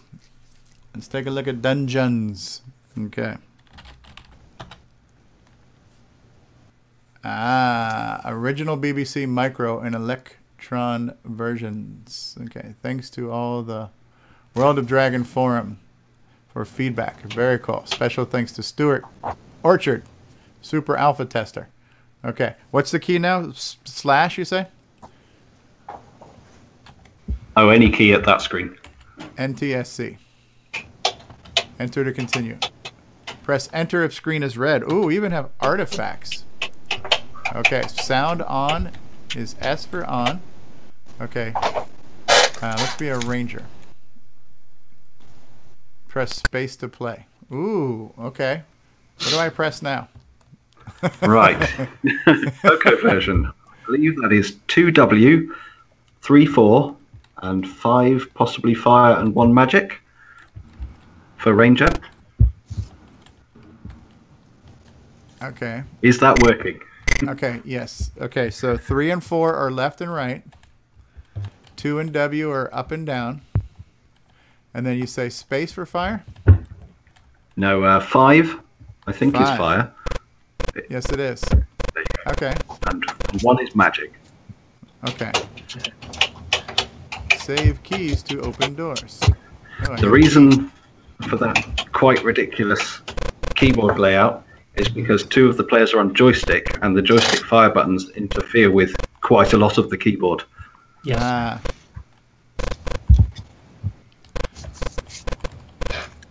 So I should really be playing this with a joystick. You would be playing the barbarian or the fighter with joysticks. Okay, and right now there's no collision detection on the enemies? There is, but it's a bit loose. But that's a bit like the original, so I'm not too fussed. Okay. It's very fluid, though. Extremely fluid. The frame rates are very good. I like it. Oh, I just shot somebody. And Steve should know he plays a lot of video games. I like it a lot. This is cool. This is very cool. Super. And in theory, it should come into its own with multiple people. Yeah, yeah. That's quite impressive. It'd be the only 4 simultaneous player game with the Coco 1 and 2 I think I know of, and I think only Gauntlet 2 on the Coco 3 did 4.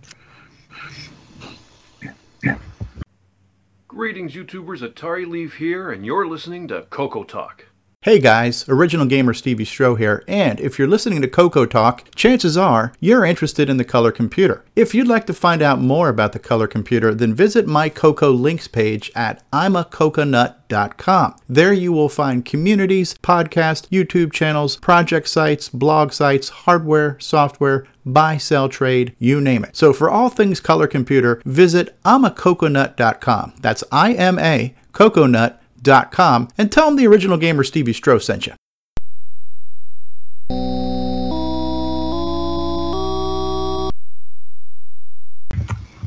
Yeah, I don't know of any Dragon games that do more than a couple simultaneous. Yeah, there's a few that did 3, like a Gauntlet. The original Gauntlet had 1 on keyboard, 2 on joysticks, and Rampage, of course, has 3, same situation. But I don't think, except for Gauntlet 2 in this one, that's the only 2 I've ever seen try to jam 4 people on one Coco simultaneously. Or Dragon. That's quite impressive. So, Karen, we've been having a lot of discussions about emulators over the past 14 weeks we've been doing this show, you know, and I know it's sometimes it's a hot topic, sometimes it's a sensitive topic, and we're lucky enough to have you on the call right now. And are you the sole creator of XRoar, or have other people worked on it with you? No, it's mostly me. Okay. I've had one or two contributions from outside. Mhm. Hopefully acknowledged where possible in the changelog. But mostly me. I use it to, well, I mean, there's a long history behind it, but most of what I use it for now is for recording the things I find out, like investigating the hardware. Got me logic analyzers, got me scopes. It's nice to have a hobby, eh? Yeah. I mean, I started using it quite a bit in a lot of my videos. I started doing videos in VCC only because it was very easy to figure out how to use. And it wasn't until I realized that the artifact colors were not quite what they wanted to be. And so my next thing I started using, and I still use quite a bit, is XRoar. And I find for Coco 1 and 2 stuff, it's a great go-to emulator.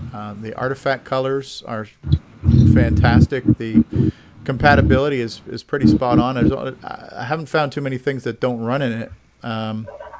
I think the only challenge I had was getting cartridges to work in it. But as far as disk-based stuff, there was very few things I think wouldn't run in XRoar. So for Coco 1 and 2 stuff, it's a damn good emulator. And I'm sure I'm not the only person who feels fondly about it. I think it's a great product. And so thank you for doing that and for your continued work on that, because it's been a great tool for me to use. Oh, it's nice of you to say.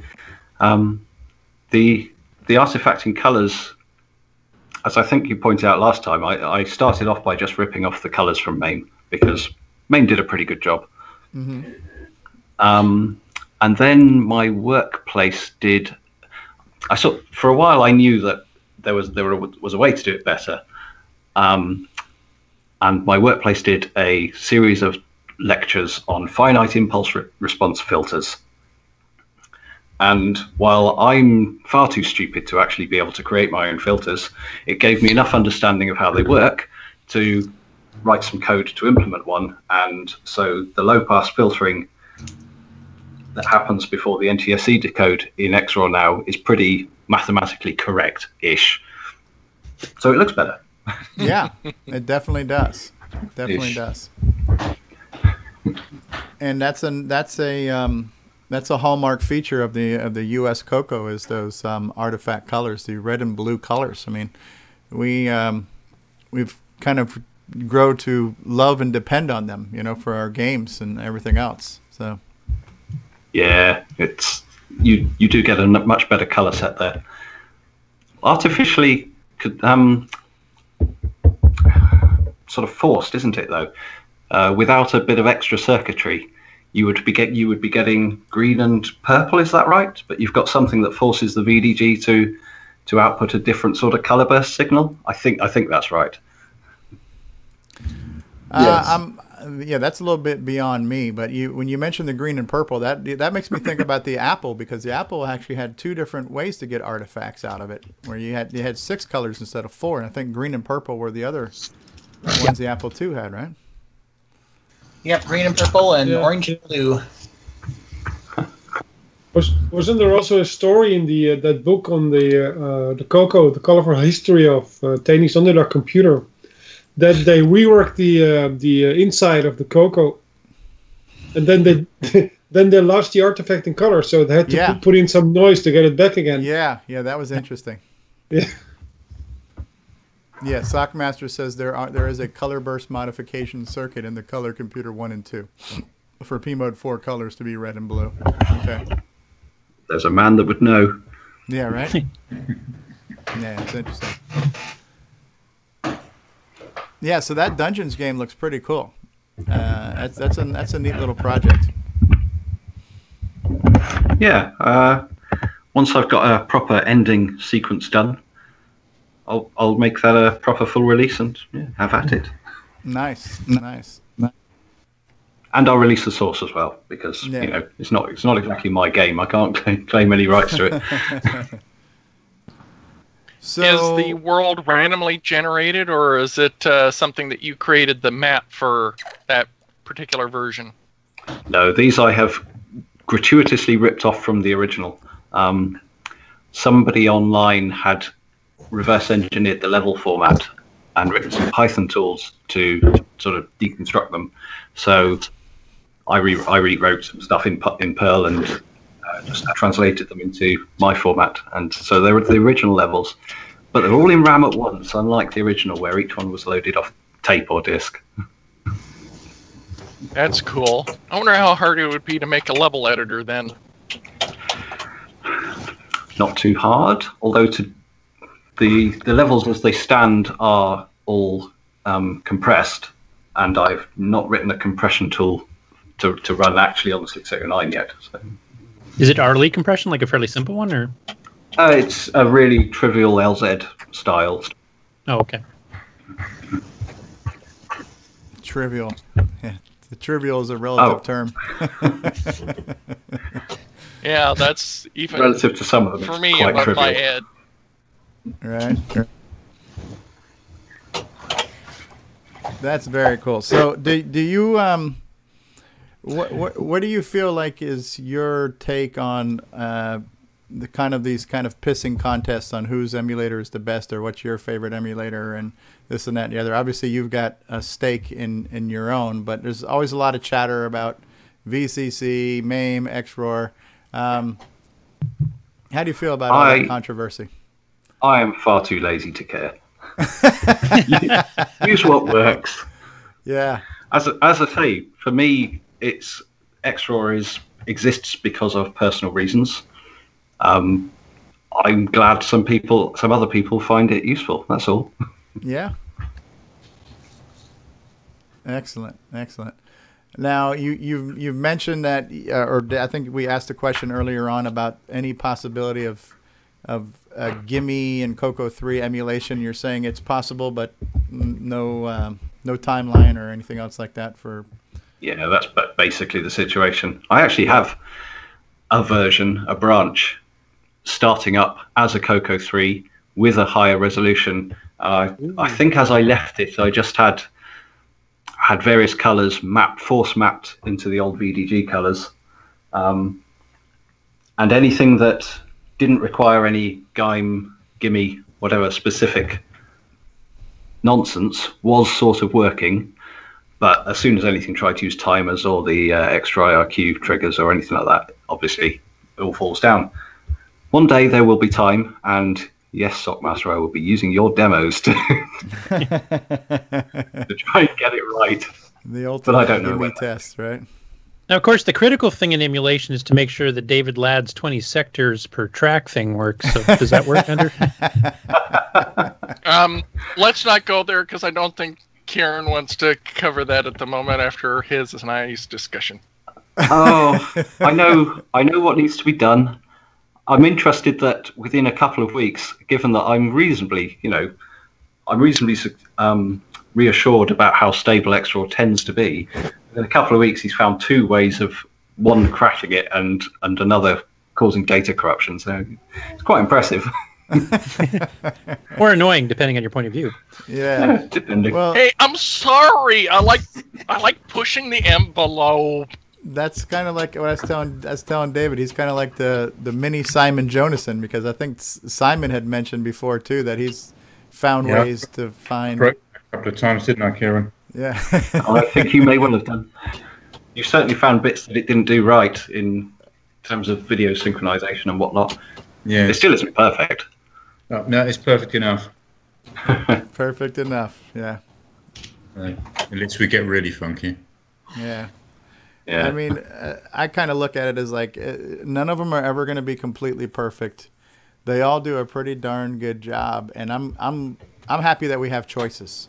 You know, I'm happy that we have more than one thing to choose from, and all of them do pretty well, and some do one thing better than the other, and you can always switch between them when you need that option. You know. On the subject. Simon, you might have actually tried this. I think you were going to. Has anyone, have you, made use of the fact that you can smooth scroll the text screen in anything? You know what I mean. You force a row preset signal through motion. Yeah. No, the only thing I've done is text over graphics, like bouncing it up and down. Either a graphic screen bouncing up and down or a text screen bouncing up and down. But yes, you can, like you say, using the row preset, you can actually force a smooth scroll. And actually, oh God. So Stewie actually made usage of that at some point in time on a 4 version of the game you were just playing. Wow! Because I had something going with Stu a couple of years ago when we made the music loader and all that. Where I showed him, look, you can actually make the screen scroll by just fuffing about with a couple of registers and not doing anything. Yeah. So he actually made use of it to scroll a P-Mode 4 screen with literally no overhead. Wow.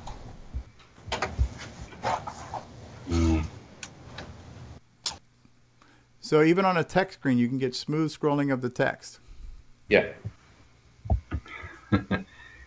Yeah, there's an internal counter that resets. Well, is reset every 12 lines, and it indexes into the VDG font. And by changing video modes to and from something, probably to graphics mode and back again, can't quite remember. There's a reset is forced. So do it at the right time, and yeah, you can smoothly bounce your text around. So did you trigger that when it's in the horizontal blank then or something? Well, the first 12 lines.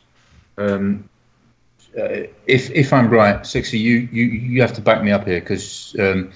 But the first 12 lines, the row preset is not triggered. Yeah. Okay, so you have to do it once on the very first character cell height. Yeah, I mean, you need to read the VDG doc. You need to look at the vertical timing on it. Because row preset, if you trigger it at the right time, and that's not the only trick, because you can also scroll the screen left and right, and I mean, you've seen that, Sixy, in 42-byte mode. I can scroll it left and right by a byte at a time. I've seen your Coco bouncing left and right, yes. Yes, and this again is just hardware trickery. Hey, have you got your Coco 3 yet? Hi, this is Rick Adams, author of Temple of Ram and Shanghai, and you've tuned into Coco Talk, the nation's leading live talk show featuring the Tandy color computer. Hey guys, Stevie Stroh here. And if you're a fan of vintage computing and retro gaming, you're going to love our retro swag shop at 8bit256.com, featuring hand-drawn custom designs and pixel art by Instagram artist Joel M. Adams. We've got the brand new official Coco Talk t-shirt, I'm a Coconut t-shirt, and all kinds of other cool video game and arcade-related artwork. Check out 8bit256.com for all your retro swag needs today.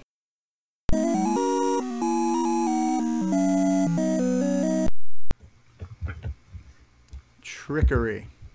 Well, yeah, it is trickery because you're just confusing the VDG counters. But so I'm assuming you're saying right now you can do this in XROAR then too, right? Yes, you can do it in XROAR. I think most of that is reasonably accurate. It's other areas, like if you run in double speed mode for any period of time, it's not quite accurate enough yet, I think. Maybe. I can't remember. So yeah, that's pretty cool. I'd like to see a demo on that at some point in time. What I am intrigued about, Kieran, is 48-byte mode. Oh, yeah. Yeah. That's the one Guardian uses? That's the one. It's a lovely side effect of the way binary counters work, because you know that the VDG clears. The SAM. You put the SAM into the right mode, and the SAM clears certain bits of its video address when it gets a horizontal sync pulse.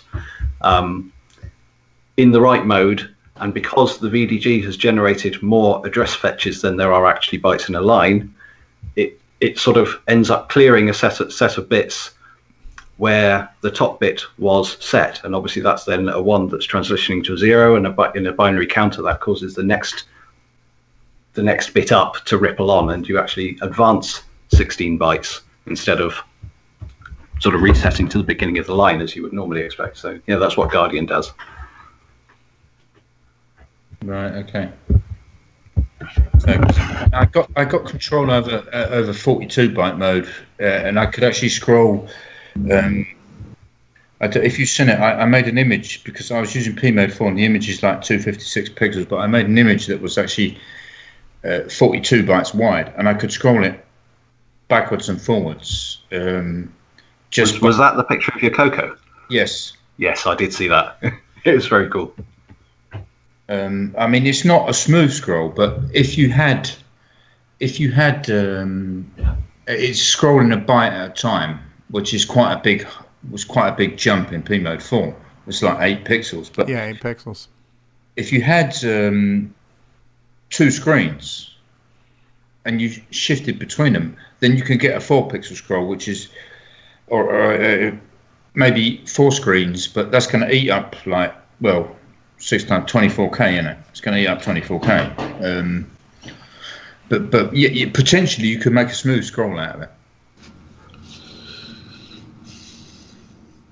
Yeah, and I mean, to be honest, some games did use a full byte scroll and actually don't look that bad anyway if you have the speed keeping up. Like Sea Dragon, I believe, uses a full byte horizontal. Yeah. But this is just hardware. This is just pushing. If you look at it, it's potentially built upon the fact that if you shift, which is probably the first time I broke XRAW. I think you remember it. I remember the first time. Yeah. If you shift from if you shift from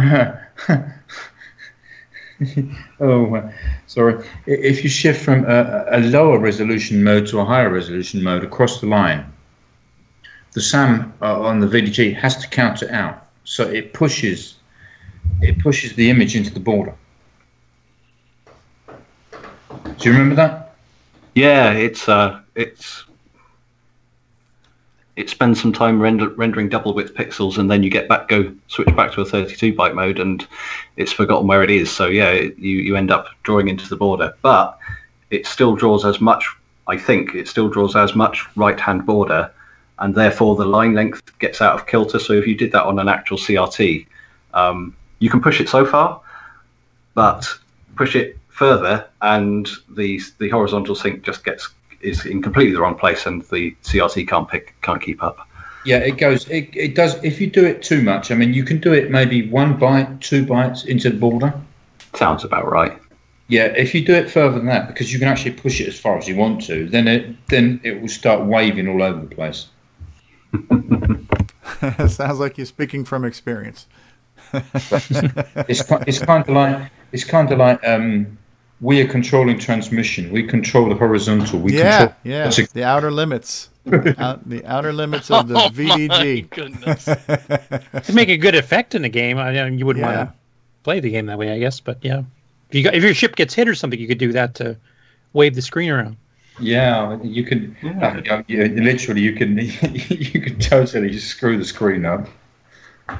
It's kind of like the later levels of Xenix there. When you get hit, it shakes the whole screen back and forth. Mind you, it's a Coco 3 gimme game, but it's using the horizontal scroll register. But you could do the same effect on a Coco 1, 2, or a Dragon. Yeah, that would probably be quite a nice effect, just temporarily. No screen distortion.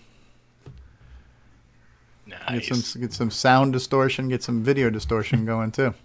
I think, if I'm trying to remember, the Canyon Climber game Steve Bjork didn't that use that on the vertical? It changed the resolution to do that whole bouncing, shaking thing? Yeah, it jumped up and down like the business 60's talking about, or Kieran's talking about with scrolling the text screen. It's kind of the same thing. You just have to bash. You have to bash something at the right time. Yeah. That's cool. Which potentially this is what Sockmaster's doing on a Coco 3 with his bouncy ball thing. You've got to bash something at the right time. because I mean, yeah, it's the ball itself is palette animation, and well, the bouncing up and down. It's bashing someone at the right time. Nothing's being moved. I seem to remember that bouncing ball was something that absolutely, definitely did not work in my Coco 3 so far. Oh yeah. So yeah.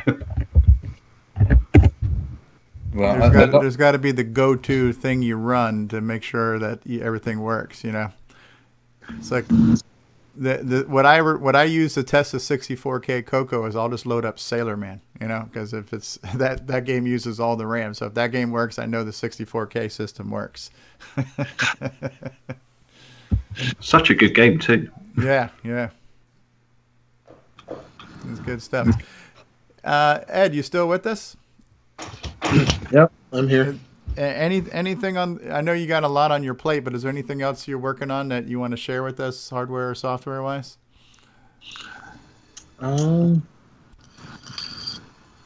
Well, I can't think of anything that wouldn't already be known right now. I mean, we have the Coco VGA boards will be released pretty soon. Very cool. Coco 2 and there's the YM board and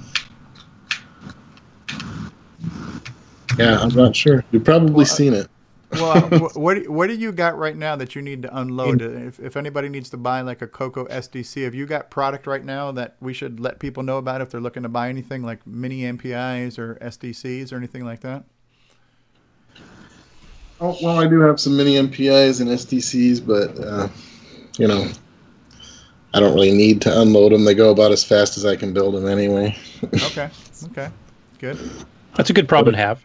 Yeah. But if anybody wants something, you know, just email me and see if I have it, basically.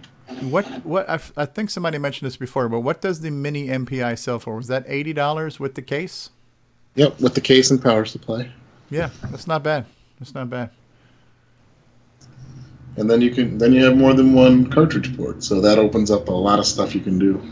Right. Now, the only thing the MPI will not handle the 12-volt stuff like the original MPI does, right?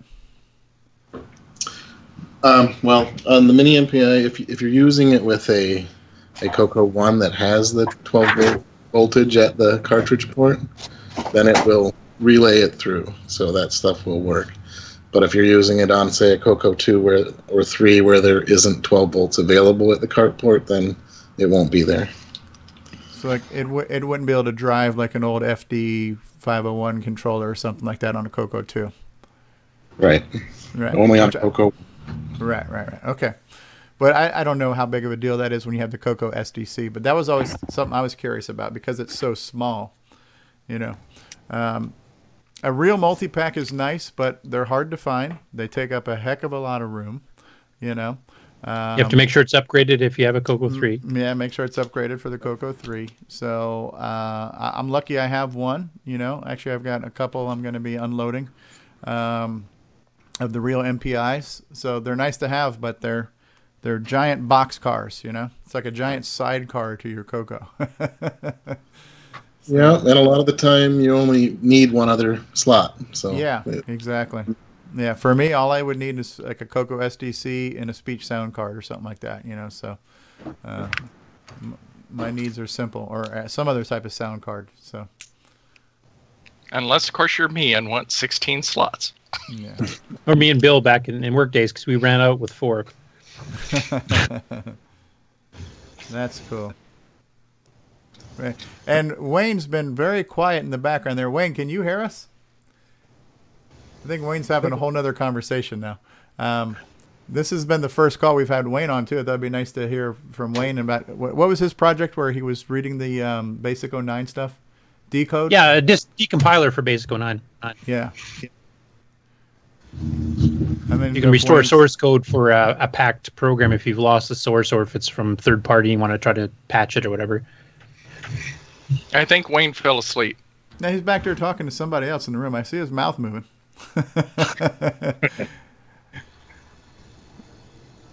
That's cool. Well, we got Wayne in the Skype call, so hopefully he'll be able to join us again. We got Karen in the call. This is great. This has been good to have some new blood in here too, to talk about some stuff where it's not just us talking about Ed stuff. It's better to hear it from Ed, you know. Oh, Wayne, are you coming back? Wayne, do you read me? Somebody send a smoke signal out there. He's talking to somebody. At least he muted. What can we expect next from the great Simon Jonassen and all of his mad demos? What can you expect? Yeah, what can you expect? At the moment, I'm playing about with Lindell's cartridge. I'm trying to convince him to put a switch on it. Put speech on it. No, a switch on it. To disable the ROM boot, because it's basically a ROM cartridge with an SN chip on it. But if you can actually double it as a sound cartridge at the same time, you probably have a larger audience. I agree. Yeah, I had asked that question, and I think he said it was using the same line as the disc controller, though, so it wouldn't work in a multi-pack. We had the same discussion yesterday, where it's saying it's using the SCS line. So you're using FF41, and it's potentially sodding up the disc control at the same time. So question is how you're going to do it, because I mean there's a lot of potential for a very cheap sound cartridge. Well, from my perspective on that, the MPI and Ed's should work the same way. Is that the SCS line is only used on the slot that's active. So if you've got the Coco SDC in one slot and one of those cartridges with the sound chip in the other slot, you'd have to bounce between slots to update the sound chip and then flip back to continue your disk access. Right, that is correct. And the media player video that we saw earlier, where I'm playing the YM files, I'm doing that in the code. It's switching SCS back and forth between the Coco SDC and the sound card. What I'm on about here is, as long as you can load the disk, you've got the floppy disk controller or the SDC in one slot. You can load the disk, and then you just say to the MPI, look, I want slot 2 or slot 3 or whatever, and then you don't care about it, because the code here is so tiny. Pattern-based music, it's so tiny. All you want to do is just access the sound chip off the cartridge. So being able to switch off the ROM auto starts, potentially it's like the Orchestra 90 just putting a piece of tape across the auto start line. Yeah. This is you're talking about switching both the ROM and the data lines. I want the Game Master cartridge to have the option to not auto start. Well, if you only switch SCS, it shouldn't auto start. Yeah, because with the MPI, you can. There's two different things you can switch with the MPI register. You can switch SCS from slot to slot, or the cart and the other signal there. They stay together, and you can switch those as well. When I did it, I just left those on the and then only switch SCS, which won't trigger the auto start interrupt.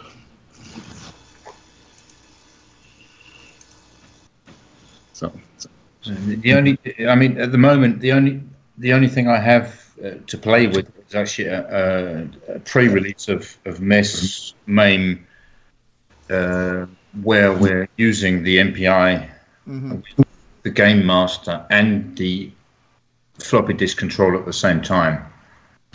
Are you just running an emulator? You don't have real hardware you're trying this out on? I don't have the cartridge. I don't have the I cartridge. think on real hardware, just like Ed says, once you switch across, you can just bounce between the two and stop the auto start. Yeah, because I mean that's the problem. I want to make a pattern-based player where we can take like it doesn't matter if it's an AY chip, an SN chip, a SID chip. It doesn't really matter. A chip's a chip. You know what we need to do is just offload the overhead, which is a good thing with a chip because that will just continue the tone.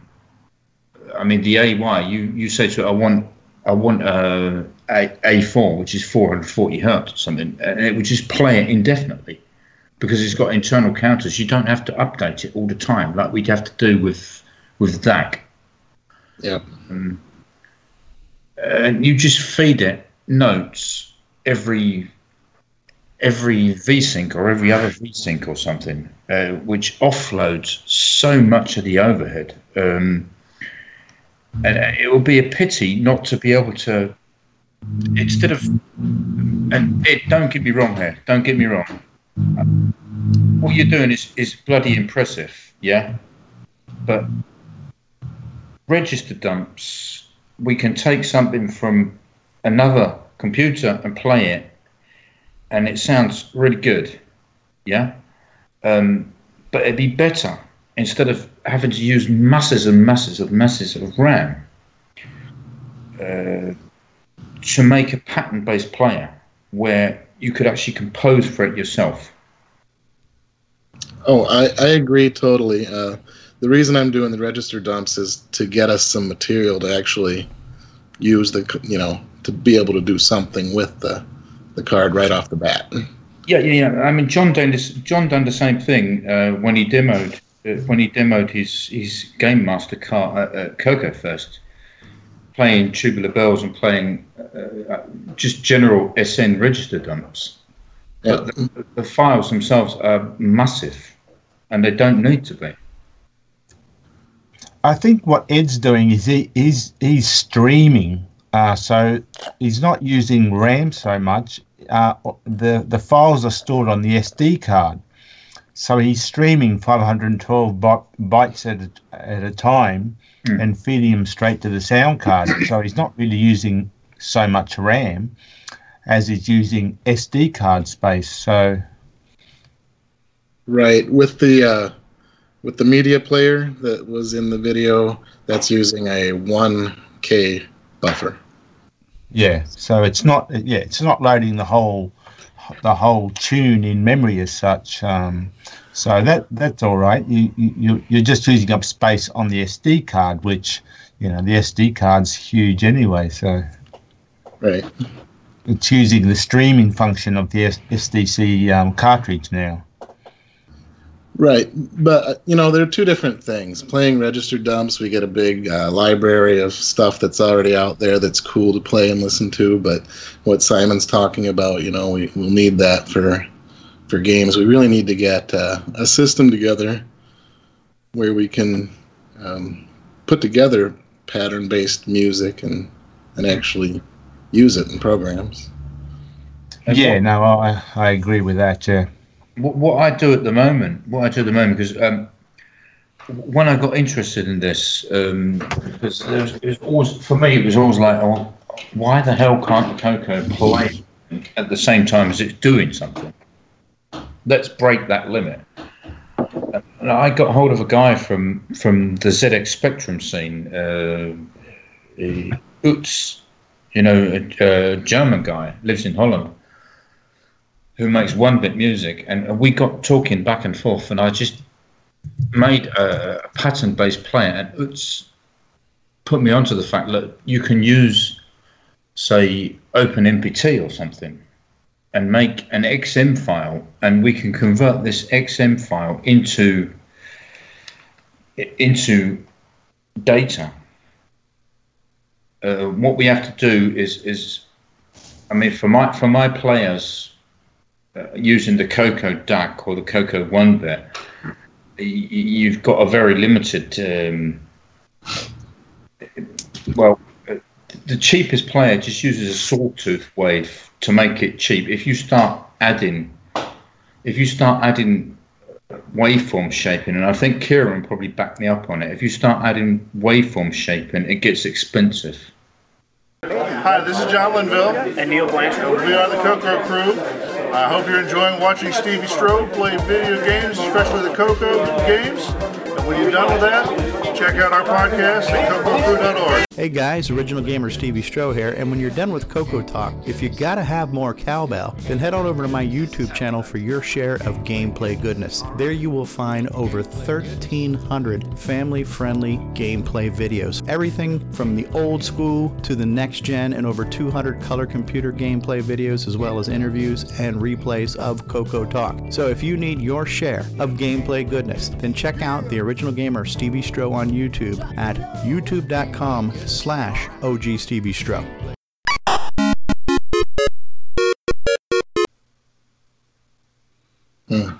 Yeah.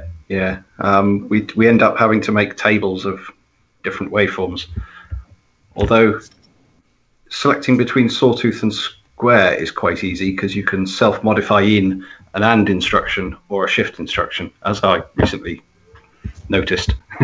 Yeah, I mean, what we potentially do is we have 256-byte tables. Okay, I think John Linville's trying to call in right now too. I need to do another juggling. Keep talking, guys. Sorry about that. We have 256-byte tables of a given waveform that repeats itself.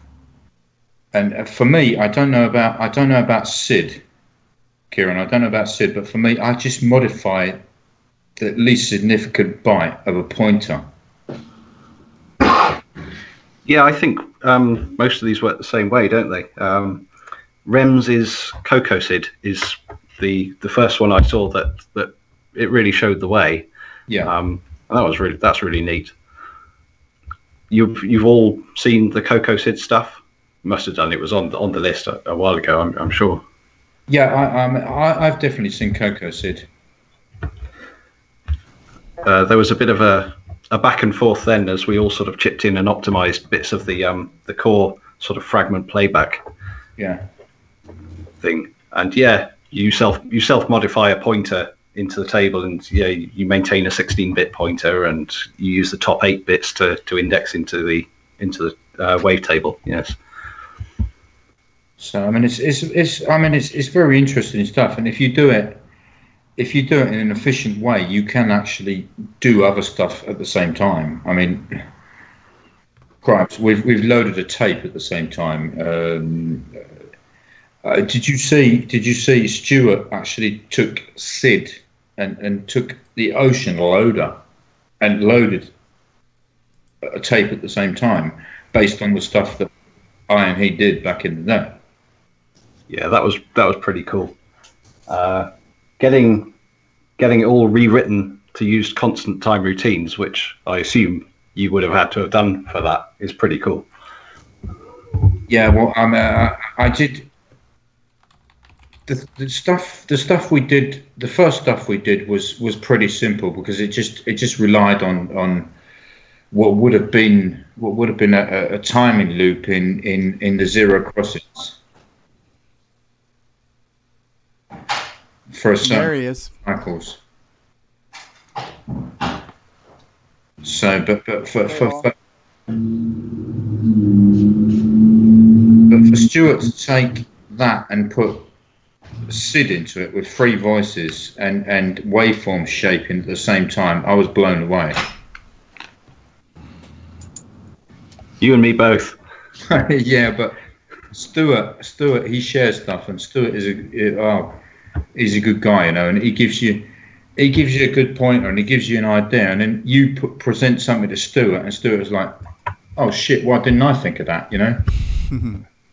So it's a case of sharing at the end of the day. It's just a case of the more we share, the better it gets. Yeah, agreed. So Simon, John Linville has joined the call. If you want to ask the question again about the Game Master cartridge and the. Yeah, I'll tell you what I'll do. Let me turn the light on because I can open this. It's not dark, but Yeah. But that kind of stuffs up the screen. Yeah, all right. My son turned the light on. Good. So, John, we were talking yesterday on Facebook about the Game Master cartridge. Yeah. We were talking about. I said to you maybe add some kind of switch or something so we could disable the ROM auto start so anyone could use the SN chip for anything. Yeah, that was your suggestion. But you kind of came back to me and said, look, it's piddling with the disk controller at the same time. So Right. It only uses the SCS signal for decoding the chip. Well, it actually does a little bit more than that because it decodes between the ROM bank switching and the chip. But either way, it's still using SCS for the decoding. So what does this mean for me? Well, basically, it just means you can't use it with the floppy drive controller and any other devices that might decode lazily the way the floppy driver controller does.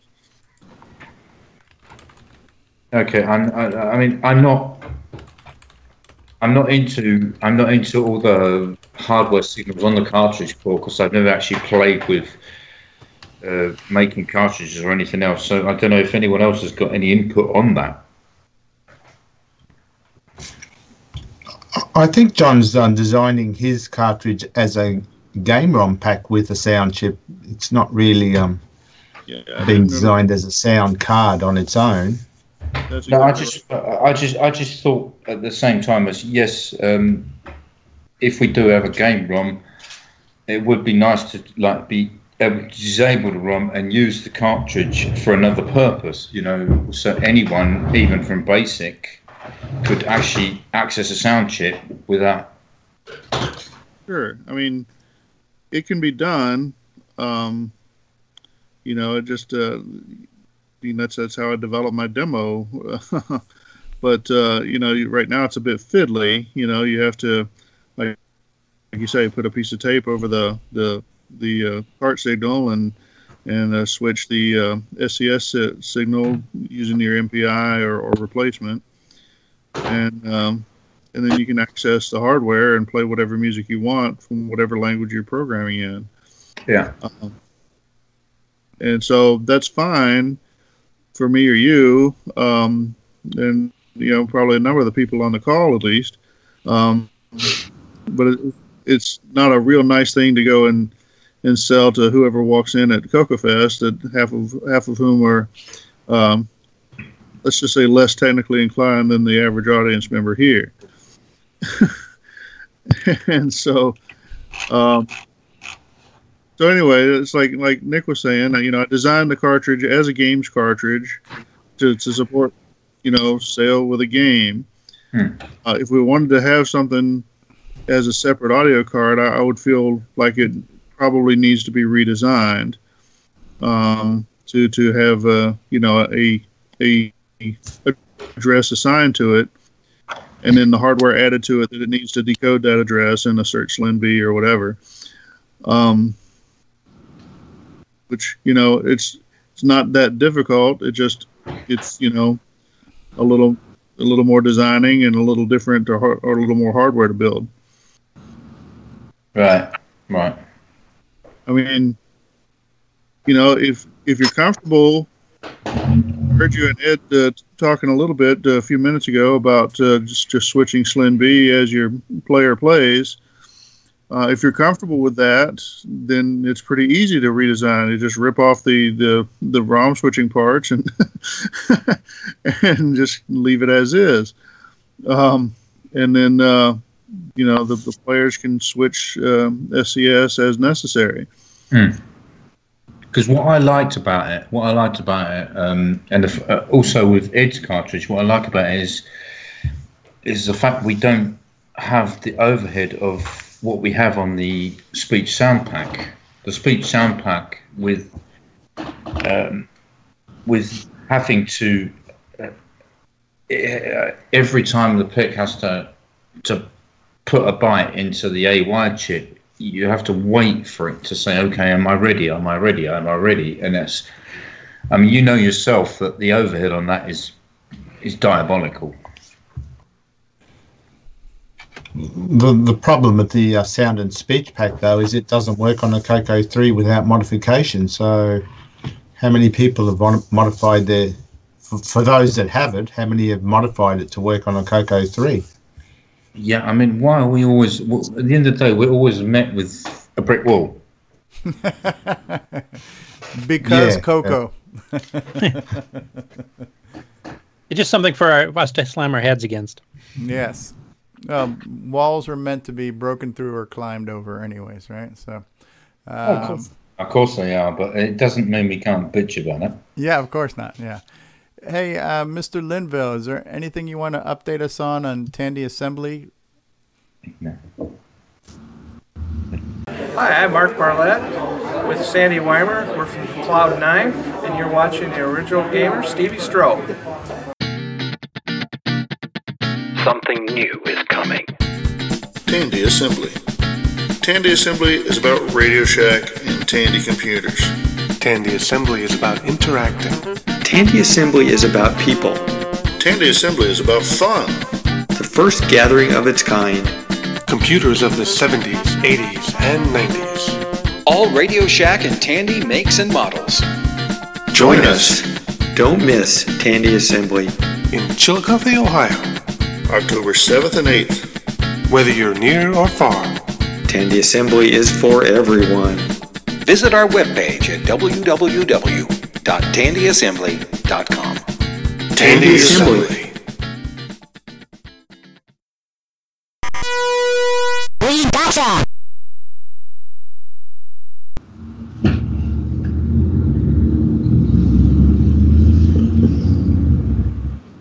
Obviously not. I don't know if we lost Or John's audio. he's breaking up, maybe. Let's switch over to the Tandy Assembly website and take a quick look here, if I can find it on my scenes here.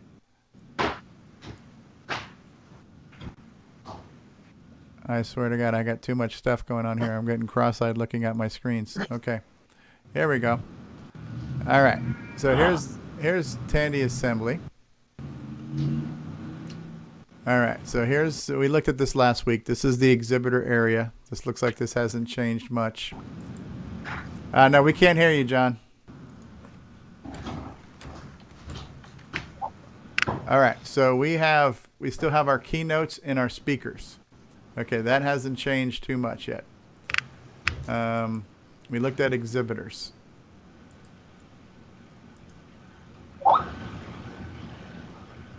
If you want to speak, send an email to tandyassembly@gmail.com. That's funny.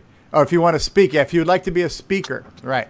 So if you would like to be a speaker at Tandy Assembly, we need to do that.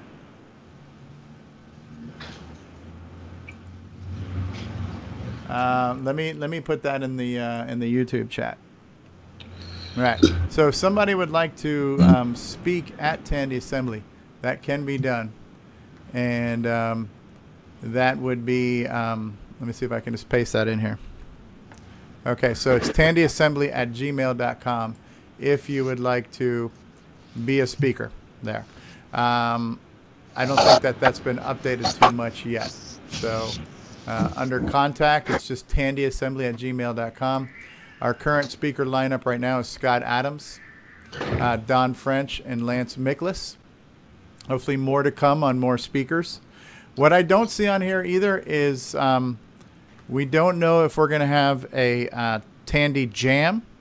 You know, we got used to the Coco Fest jam sessions. I don't know if Brian Schubing, the music man's going to be here, because he usually, you know, at Coco Fest at least does things like the national anthem and stuff like that. So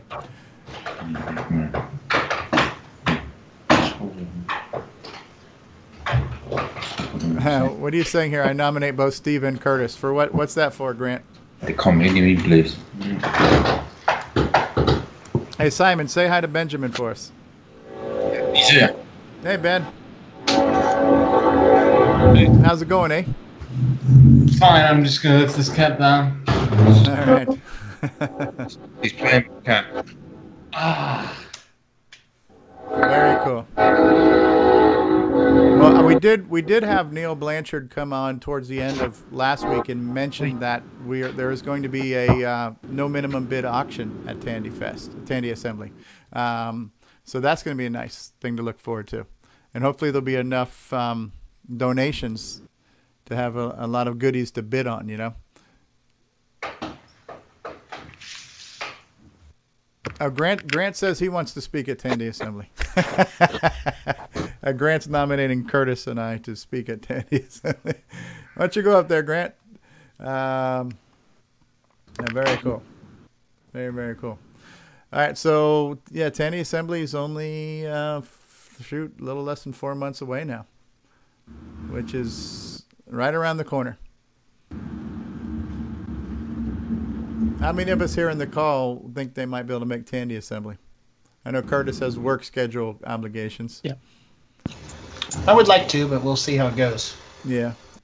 Yeah, I'm wanting to go, but it depends on how things go with my car. Oh, yeah. You got your little tornado situation going on there. Well, hopefully it's not a 3-month repair cycle there.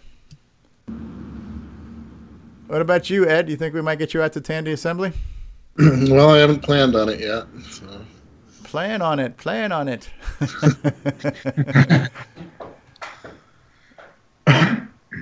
Grant says he's going to be there. Okay, that's good. Grant Leedy will be there. One of the things that I want to find out from Ron Klein is if Ron's going to make it. Because if Ron doesn't make it, then maybe I'll bring a cocoa pie as well to show off. But if Ron is there, I'd rather let him show that off since that's kind of his baby. But I think that cocoa pie is just such a cool little thing. Yeah, that's wicked. That's really wicked. And it solves so many problems. This whole $300 Cocoa 3 problem is solved when you can buy a Raspberry Pi for $40, you know? Mm-hmm.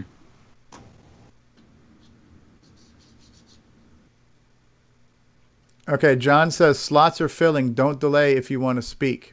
Okay, slots are filling. Okay.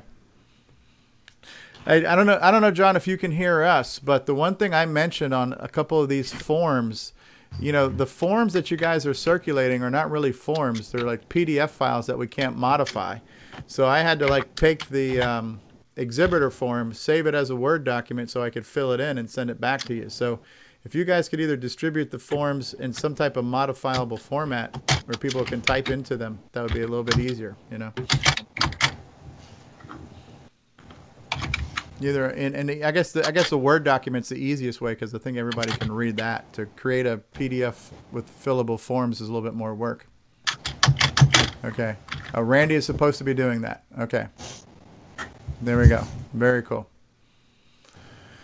All right, so we have Tandy Assembly on the horizon.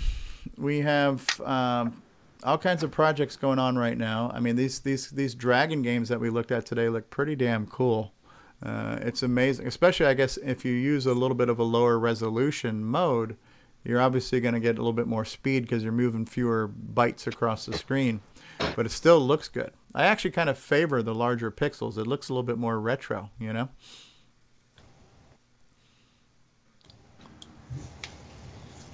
Yeah, they both look pretty impressive. Indeed.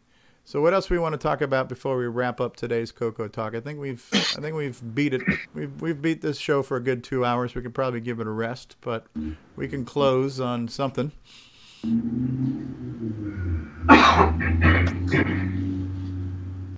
Covered everything I wanted to talk about. So. Yeah, I don't have anything else myself. Great having both Karen and Ed here. Yeah, it was great having some new blood on the show, for sure. Thanks, Ed, for sharing. Thanks for everything you do for the Cocoa community. Yes, Ed. No problem. It's lots of fun. I'm a big fan of your work. We all. I'm looking at 3 SDC cards in front of me right now, Coco SDCs. I got a couple of those. Your RGB to S video adapter has been a lifesaver for me recording off my Coco 3. That's a fabulous invention. Ed, have you had any thoughts of creating a sound card using the FM chips? There's the FM 2412, I think it's called. It's a very low cost chip. I added a link to the chats just now with the sample track. It sounds pretty good. I don't know if Steve can just bring that link up.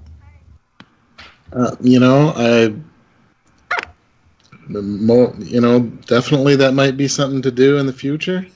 I have thought about it a little bit. I guess I want to get this other one out there first. But it's just to establish a standard whereby game programmers can start using it, I guess. If you have too many different chips. There are a couple of FM chips, I think, that support, are backwards compatible with the AY and YM 2149. Not all of them are, from what I was reading, I think, but there are a couple, I think, that are. So we might be able to get into that territory and still, have compatibility with the AY YM chip. That would be cool. Yeah. Did you see that link I just put on the chat there, Steve? Oh, okay. FM chips. There's a $2 FM chip. YouTube. The Deathworm. You want me to pull that up?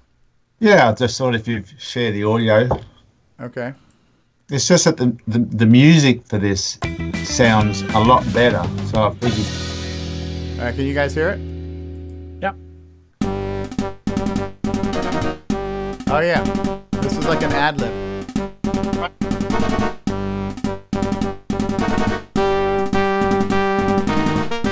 And that's the chip right there. Yeah. 1, 2, 3, 4, 5, 6, 7, 8, 9, 18 pins.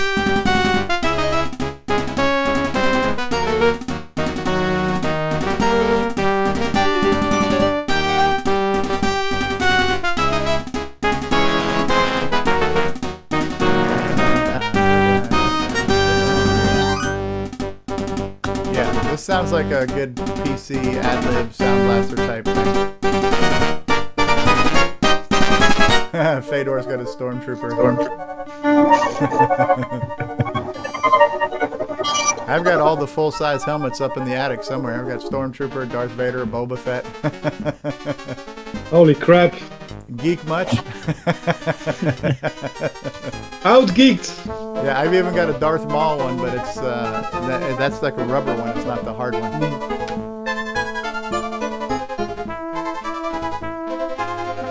Yeah, that sounds really good.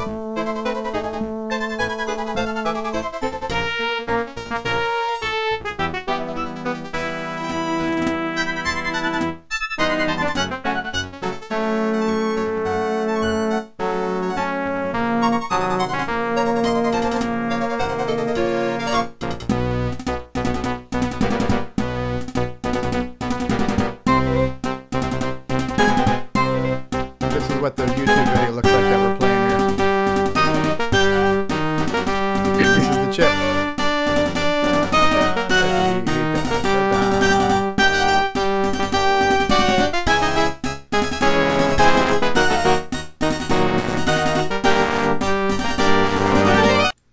Not bad. Yeah, Not a it bad just sounding sounds chip. less like a toy sound chip. Yeah. The YM's good, but it sounds like it's a retro chip, whereas the YM 2413 sounds a bit more like an actual keyboard playing. So Yeah. and it's cheap as well. This particular one, there's a whole range of the FM chips, but this is the cheapest one. Okay. And I just thought, for me, music is probably the main reason I'd be looking at having a sound chip for any of my games, at least. And this chip really sounds good. Yeah. I wouldn't disqualify the AY chip at all. I'm going to post a link in the chat, right? And you just have a listen, Steve. Just have a listen to it, because this is a 48K ZX Spectrum. Okay, playing on an AY chip. I said a 48K ZX Spectrum. I'm going to post a link. Okay. Okay. The battle of the chips. The battle of the chips. This is the same chip that is on Ed's card right now, or on the speech sound cartridge. Okay. Hi, I'm Alan Huffman of Subbeat the Software. I won an award and I have a cool shirt. And you're watching the original gamer do old stuff. From Radio Shack, the TRS-80 Model 3. And at $200 off, it's a great value. Select from Radio Shack's huge program library to aid your children's education, plan your personal and household budgets, or to entertain with fast-action games. You can even learn to write programs.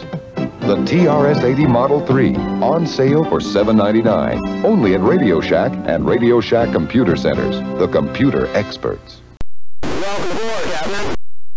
So give me like 10 seconds or something just to find it. Okay. 9, 8, 7, 6. Now, the thing with the YM is that it has a lot of built-in preset sounds, so you don't have to actually define the sounds. It gives you one channel you can define your own. Okay. But there's built-in sounds, so you don't have to store the sounds, or it's easier to create the music. You just have to concentrate on the music, not the... Okay, here's Simon's link.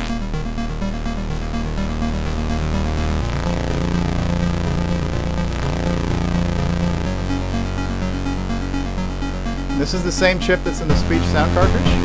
Yes.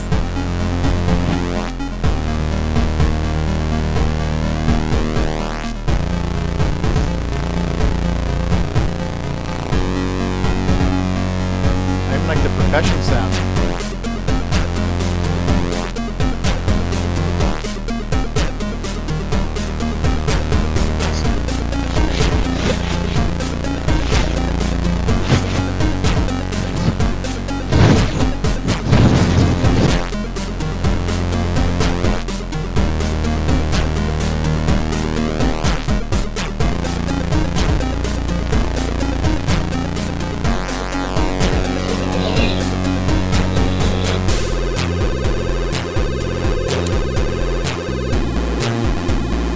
Good.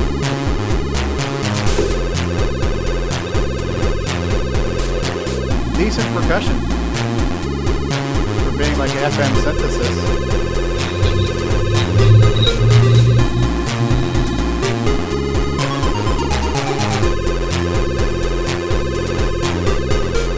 Yeah, that's pretty good.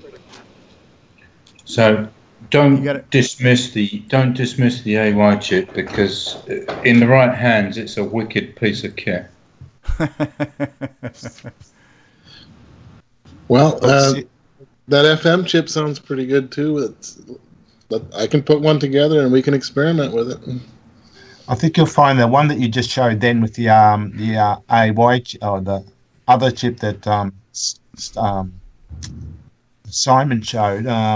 There's a lot more work to make it sound like that, though, than what it is with the YM2413. There's a lot of additional tricks that they do to make it do that. So, yeah, I mean the guy who wrote that is a professional musician. And he's part of a Polish group called the AY Riders, or a Czech group called the AY Riders. They just use the AY chip on the ZX Spectrum or the Atari, and they've just taken it to a totally different level. But that was a 48K ZX Spectrum playing the tune. It's impressive. It's impressive.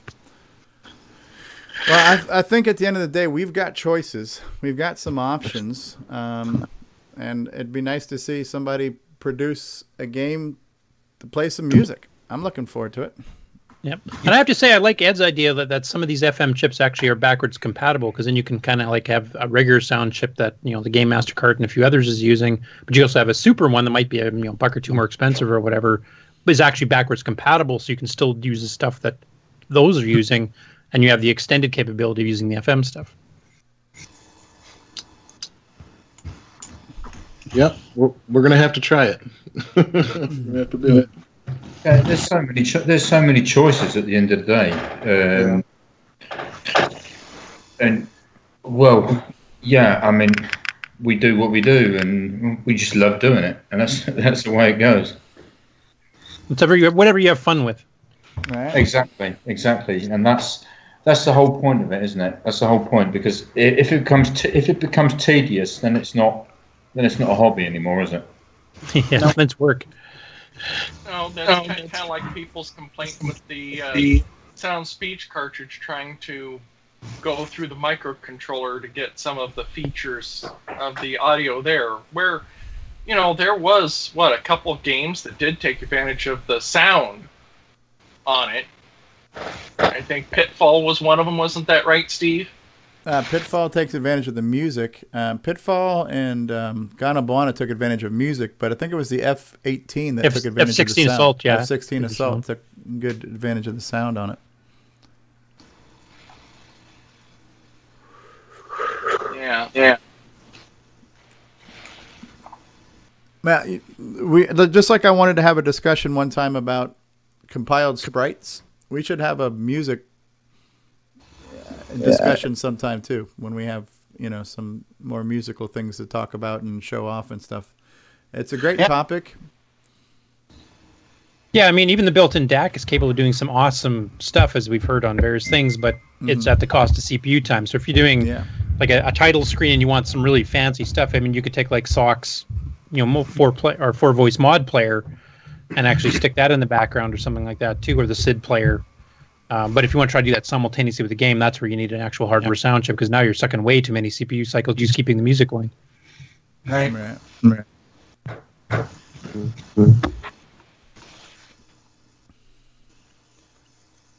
Very, very cool. All right, there's another link in the chat there for...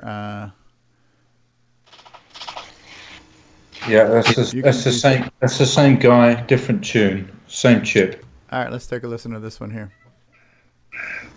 XRoar Flash. Oh, the Flash version of XRoar. Oh, that's kind of cool.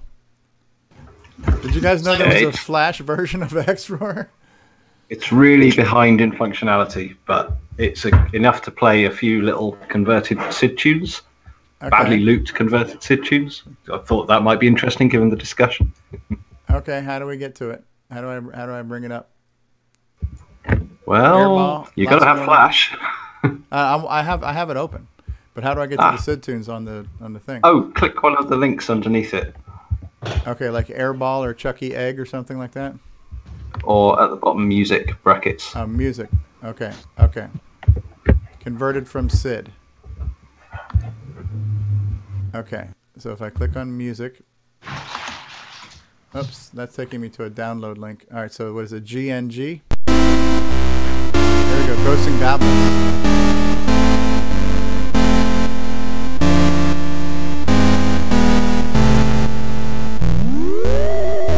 Oh, wow.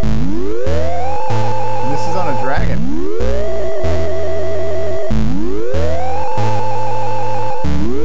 Can you guys hear that?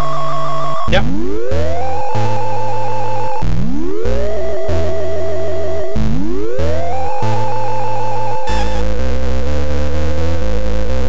Wow.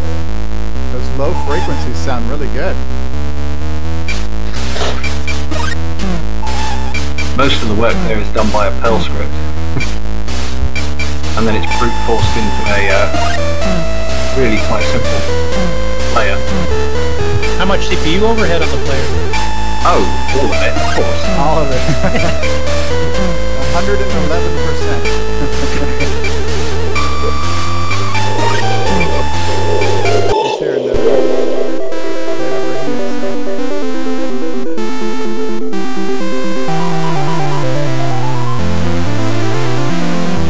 Definitely sounds different than what we're used Yeah, well, the Coco's built-in DAC is actually capable of doing some pretty interesting stuff. It seems like I said, the mod player, which actually digitized samples, you can get real-sounding drums and electric guitars and all kinds of stuff. And then the SID player and some of these other ones too. The problem is, if you're trying to do like a massive graphics movie at the same time, you can't do that. Good for cutscenes. The mods and everything else is a lot of CPU power. It sounds really good. Oh wow. Super percussion.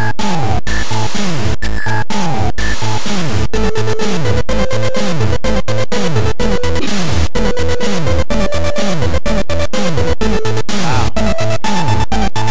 I'm reasonably sure that some of the sounds in this one were originally filter suites, and they just got badly translated. Oh, that's the demo that the Coco SID program used. I remember this one.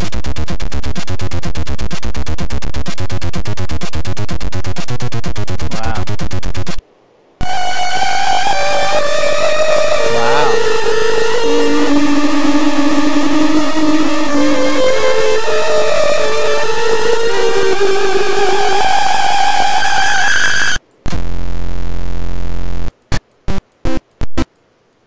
That's impressive.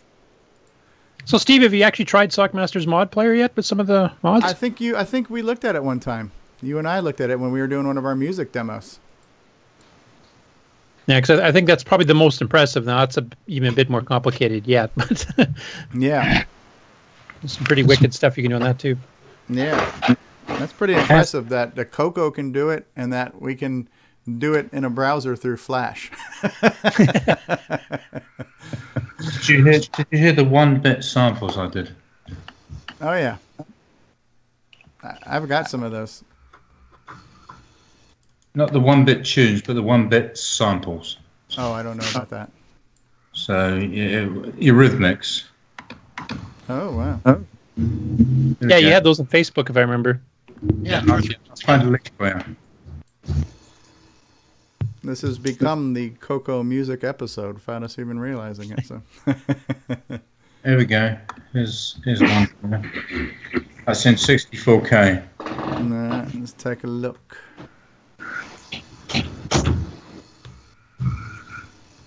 Coco.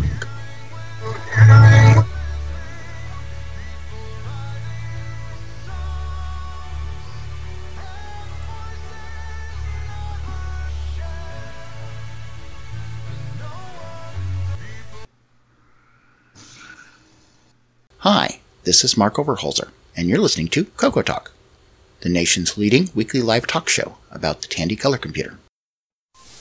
Now, for the power computer user who demands performance, Radio Shack introduces the Tandy 3000, the more powerful and more affordable IBM PC AT compatible. Here's the power to manage your business, utilize computer networking, or create a multi-user system. The Tandy 3000, the power to put you in command. Tandy, clearly superior. In business, for business. Only at Radio Shack Computer Center.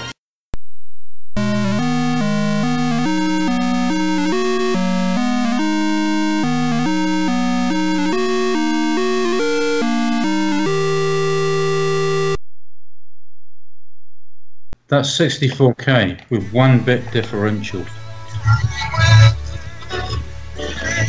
I can't get it any louder though. It's fine.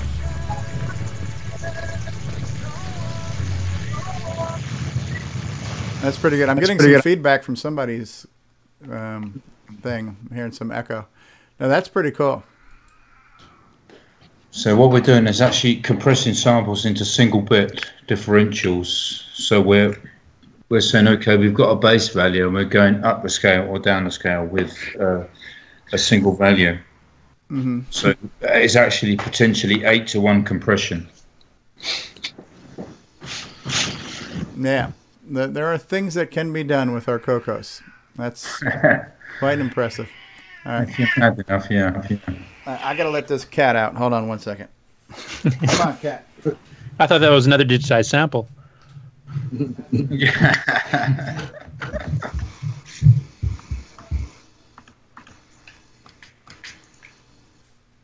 Nick, there was a problem with the mod player on MAME recently. Do you know if that's fixed now? Or was it the Coco SDC that had the problem? I can't remember. The Coco SDC had it, but there's it's an easy fix. It's something about clearing files. The latest update on the Coco SDC had, changed some of the memory usage. It played with the amount of space available under the files command or the default settings. It was just a matter of changing the value in the files command, I think. Darren Atkinson said that there is probably going to be a fix in the next SDC firmware update anyway. So. Oh, okay. Hey, Rudy Kazudi is here. Hey, Rudy. I just thought it'd be interesting to maybe bring up one of the mod player with one of the more impressive tunes there. You probably had more time to play with them lately than I have, but is there any one in there in that one zip that looked really impressive or sounds really impressive? I would have to give it to Steve to play, I guess. Has Steve got them there? Or? I have no idea. I probably have something, but it's probably the easiest thing to do would be to do it in MAME right now because I don't feel like hooking up the whole Coco 3 setup through here. Yeah, because I know the Coco Archive has like a 17 meg zip file or something of a whole bunch of mods. Yeah, you have to. I just lost my software. There we go. I think we did a video on this. I might just be able to find that video. I can't remember if we just mentioned it in passing and maybe tried it privately in chat. I honestly don't remember. I know Sock himself has said if you play at the lower frequency ones, the ones that don't quite sound quite as clear as the high ones, so we said you're only using about 50% of the CPU, so you actually could run something like that in the background, with a Coco 1-2 speed style game on a Coco 3 and double speed.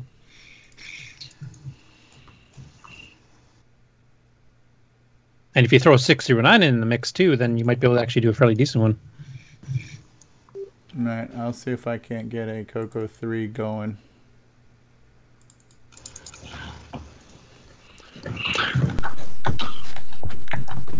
And then what is it that I'm looking for in the way of software and whole 9 yards to pull this up? Well, you need mod player, and there's a 639 version and a 609 version, and then there's a mod file, zip file on the Coco Archive that's got a whole whack load of disk images for various ones. Well, no, we have something.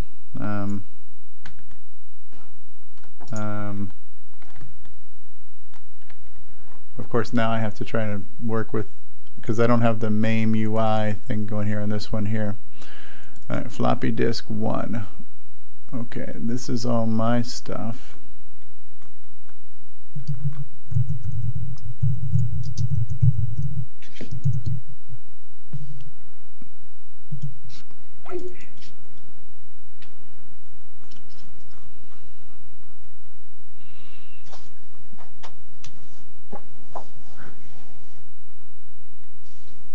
Yeah, trying to browse with the freaking MAME user interface, not the best thing in the world. Alright, somewhere in here, mod player, okay. Coco tracker with some mods. Here we go. And then I have Airwolf disk, mod 6309 disk. Yeah, that's a 639 version of the player, which does better fidelity. Right. Alright, so let's see what I can see here. Okay, this has Axel, so is it this run mod 13? Yeah. Okay. Assuming you boot it up in 6309 mode. Yeah.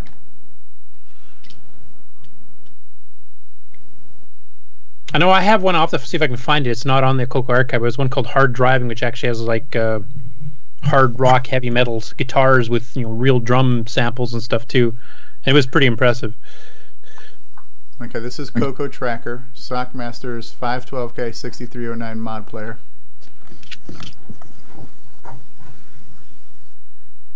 So let's see if I can get it to load right now. I'm trying to do it in MAME, so I'm not sure how well it's going to work in MAME versus a real Coco, because we have done this on a real Coco before. Yeah, and you can, by hitting the 6 key there, you can adjust the frequency response to better or worse, which is basically better quality, more CPU time, or worse quality, less CPU time. Okay. Well, I don't even know if it's loading right now, because I hit A to load. Yeah, it's loading. It's probably fairly big. Oh yeah. And MAME is slow on the disk I/O. Yeah, it kind of emulates it a bit too closely. Now, MAME did have a key. There was an F key at one point. You could actually tell it to, skip syncing the CPU speed to the real speed, so you could really fast load it. But I don't remember if that's still in there or it is. Yeah, I forgot what the term for that's called. It's frame skipper or something. I can't remember. Something like that. Yeah. So my God, man, how long does it take to load this bloody song? Hey, a long time. Yeah, but I hear her Sockmaster's talking. Okay, theoretically, it could be made to auto-adjust its own sample rate in real time to ensure the game or whatever gets just enough CPU time, or even sounds better depending on which CPU you have. Yeah. There we go. There we go. Okay, this is the 6309 version. Yeah, and you're running at 9.1 kilohertz. You can actually get it up to almost 10. What do I press for that? Don't bother now. That's on the loading screen. So.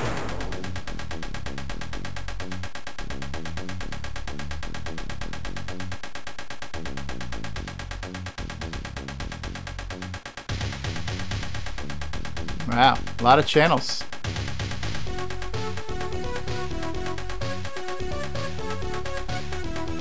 But I've heard like a lot of the mods that were done for these were using synthesizer instruments, but there's quite a few that actually get some synthesized samples of real instruments. Yeah.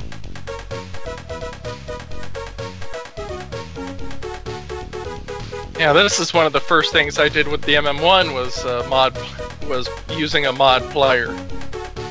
So it's great to see this on a Coco. You guys know the words to this song? No, it doesn't have any. Yeah. I've made up several. They're all pretty good. And how many of them can't be said on your channel? Axel Foley is a cop from Detroit who goes to California and then solves crimes. Stick to your day job.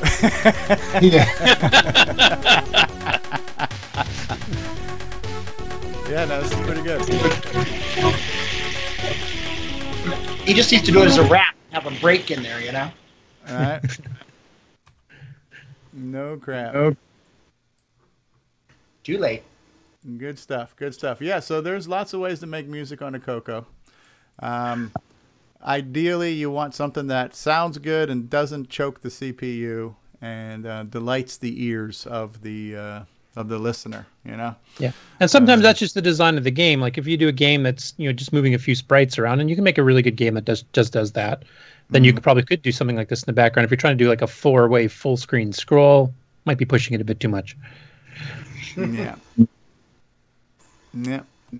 But there are definitely options, and electronic music is something that's always been of interest to me. I just remember listening to some of the old Moog music from the 70s. The Moog synthesizer, one of the first analog synths that gave us synthesized sounds. I loved listening to some of the classical music that played on the Coco, like the Bach toccata fugues and all that kind of stuff. All the Coco classical music. A lot of it sounded like an organ, but it just sounded cool, And when you hear some of these things like these mod trackers and some of these other ways to make, yeah, it would be kind of cool. And actually, yeah, the actual correct pronouncing is called Moog. I've always called it Moog, but and Karen's saying in the chat, yeah, it is pronounced Moog, although it's not spelled that way. But yeah, I've always loved electronic music in video games, on the Coco, anywhere you can get it, Popcorn was my favorite out of the different electronic musics from that time era. Yeah. I think it's even in mod format for. Yeah, I've heard that the one. Mod tracker. Yeah. Cool. Well, my stomach is telling me it's time to wrap up Coco Talk because I got to go eat something. And I'm a slender guy, so if I don't eat something, I'll fade away. You can go up to a month without eating, Steve. I'm not a camel.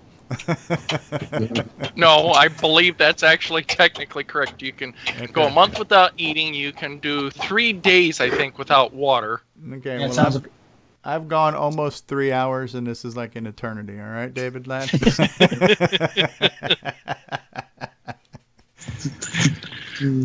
We can't talk about everything, or there'll be nothing left to talk about. We got to save some for next week. Fine, I'm going to go play GTA 5. Yes. So definitely, I'm always thankful for everybody who's here on the calls. It's so great to have people who want to get together and talk about the Coco. It's great to have people joining us on YouTube. Let's say hi to some of the people who've been with us on YouTube. Let me go back and say hi to some of the chat. So we had Richard Cavell was here earlier. Barry Marks was here. Ed Snyder is with us. Sockmaster is with us. Travis Pope had stopped by. Wayne Campbell was here on the call and in the thing, and then had a whole nother conversation happen. So hopefully Wayne will come back. Fedor, thank you for being here. Rod Gaming stopped by the chat. Curtis was in the chat as well. Mark was in the chat. Davey Mitchell stopped by the chat. Who else stopped by the chat? Noah Spence stopped by the chat. Steve Powell. Grant Leedy was in the chat. Rudy Kazuti was in the chat. Hey, it still is. Okay, and Steve Powell is here too. Steve Powell, how are you? And Jason Ross, I was here for almost the last hour. Well, you can't be a silent observer and have us know that you're there. We don't have that kind of power. Yes. So yeah, thank you everybody who's been here watching as well, because it is I don't know. It's crazy. It's crazy that every week we get together and want to talk about this, and there's other people who want to hear it. So, so thank you. Thank you for that special kind of crazy. Ed Snyder, thanks for being here. It was great having you on the call. Karen as well. It's great having you guys on the call. It was even nice having Curtis and David here for a change too. So, somebody to keep Steve in line. Yes, and Fedor. Never works, but we try. Yeah. So still here. We're going to wrap up this week's Coco Talk. We'll have something else to talk about next week. We'll make it up then, too. So it's always great. It's always great to improvise a live show. Simon Jonason, the madman, thank you for being here. And your mad son, Benjamin, and all his Rubik's Cubes antics that he does. Great having you. Nick Marentes. Nick, anything can you update us on Gunstar? Anything new in the development? Nothing new. No, nothing new. I am working on a part of it that I'll unveil in the next blog. But yes, it's still a work in progress. It's top secret. If I tell you, I think you do. That's great. All right, well, we're after you kill Steve, you can tell the rest of us. So yeah, we're going to sign off of Coco Talk. So thank you everybody who join us every week. We appreciate it. It's good. I love listening to this kind of stuff. You know, I love being a fly on the wall, hearing talk about hardware and software and all things Coco and all things retro. So as long as we keep having people who want to talk and people who want to listen, we'll keep having this show. So excellent. All right, well, we're signing off. Just remember, you may only be young once, but you can be retro forever. And speaking of which, that's a John Linville quote. John Linville was here for a little bit, too. Thank you, John, for being here. And we'll see you guys next week. Take care. Later, everyone. Bye-bye. Thanks for listening to another episode of Coco Talk. We certainly hope you enjoyed the show. And if you did, why not check us out on the web at cocotalk.live, where you can watch video replays of all of our live episodes, as well as send us feedback and suggestions for the show. We'd certainly love to hear from you. Until next week, I'm the original gamer, Stevie Stroh. Keep on Cocoing, Coco forever. Have a Coco day, and bye-bye, everybody.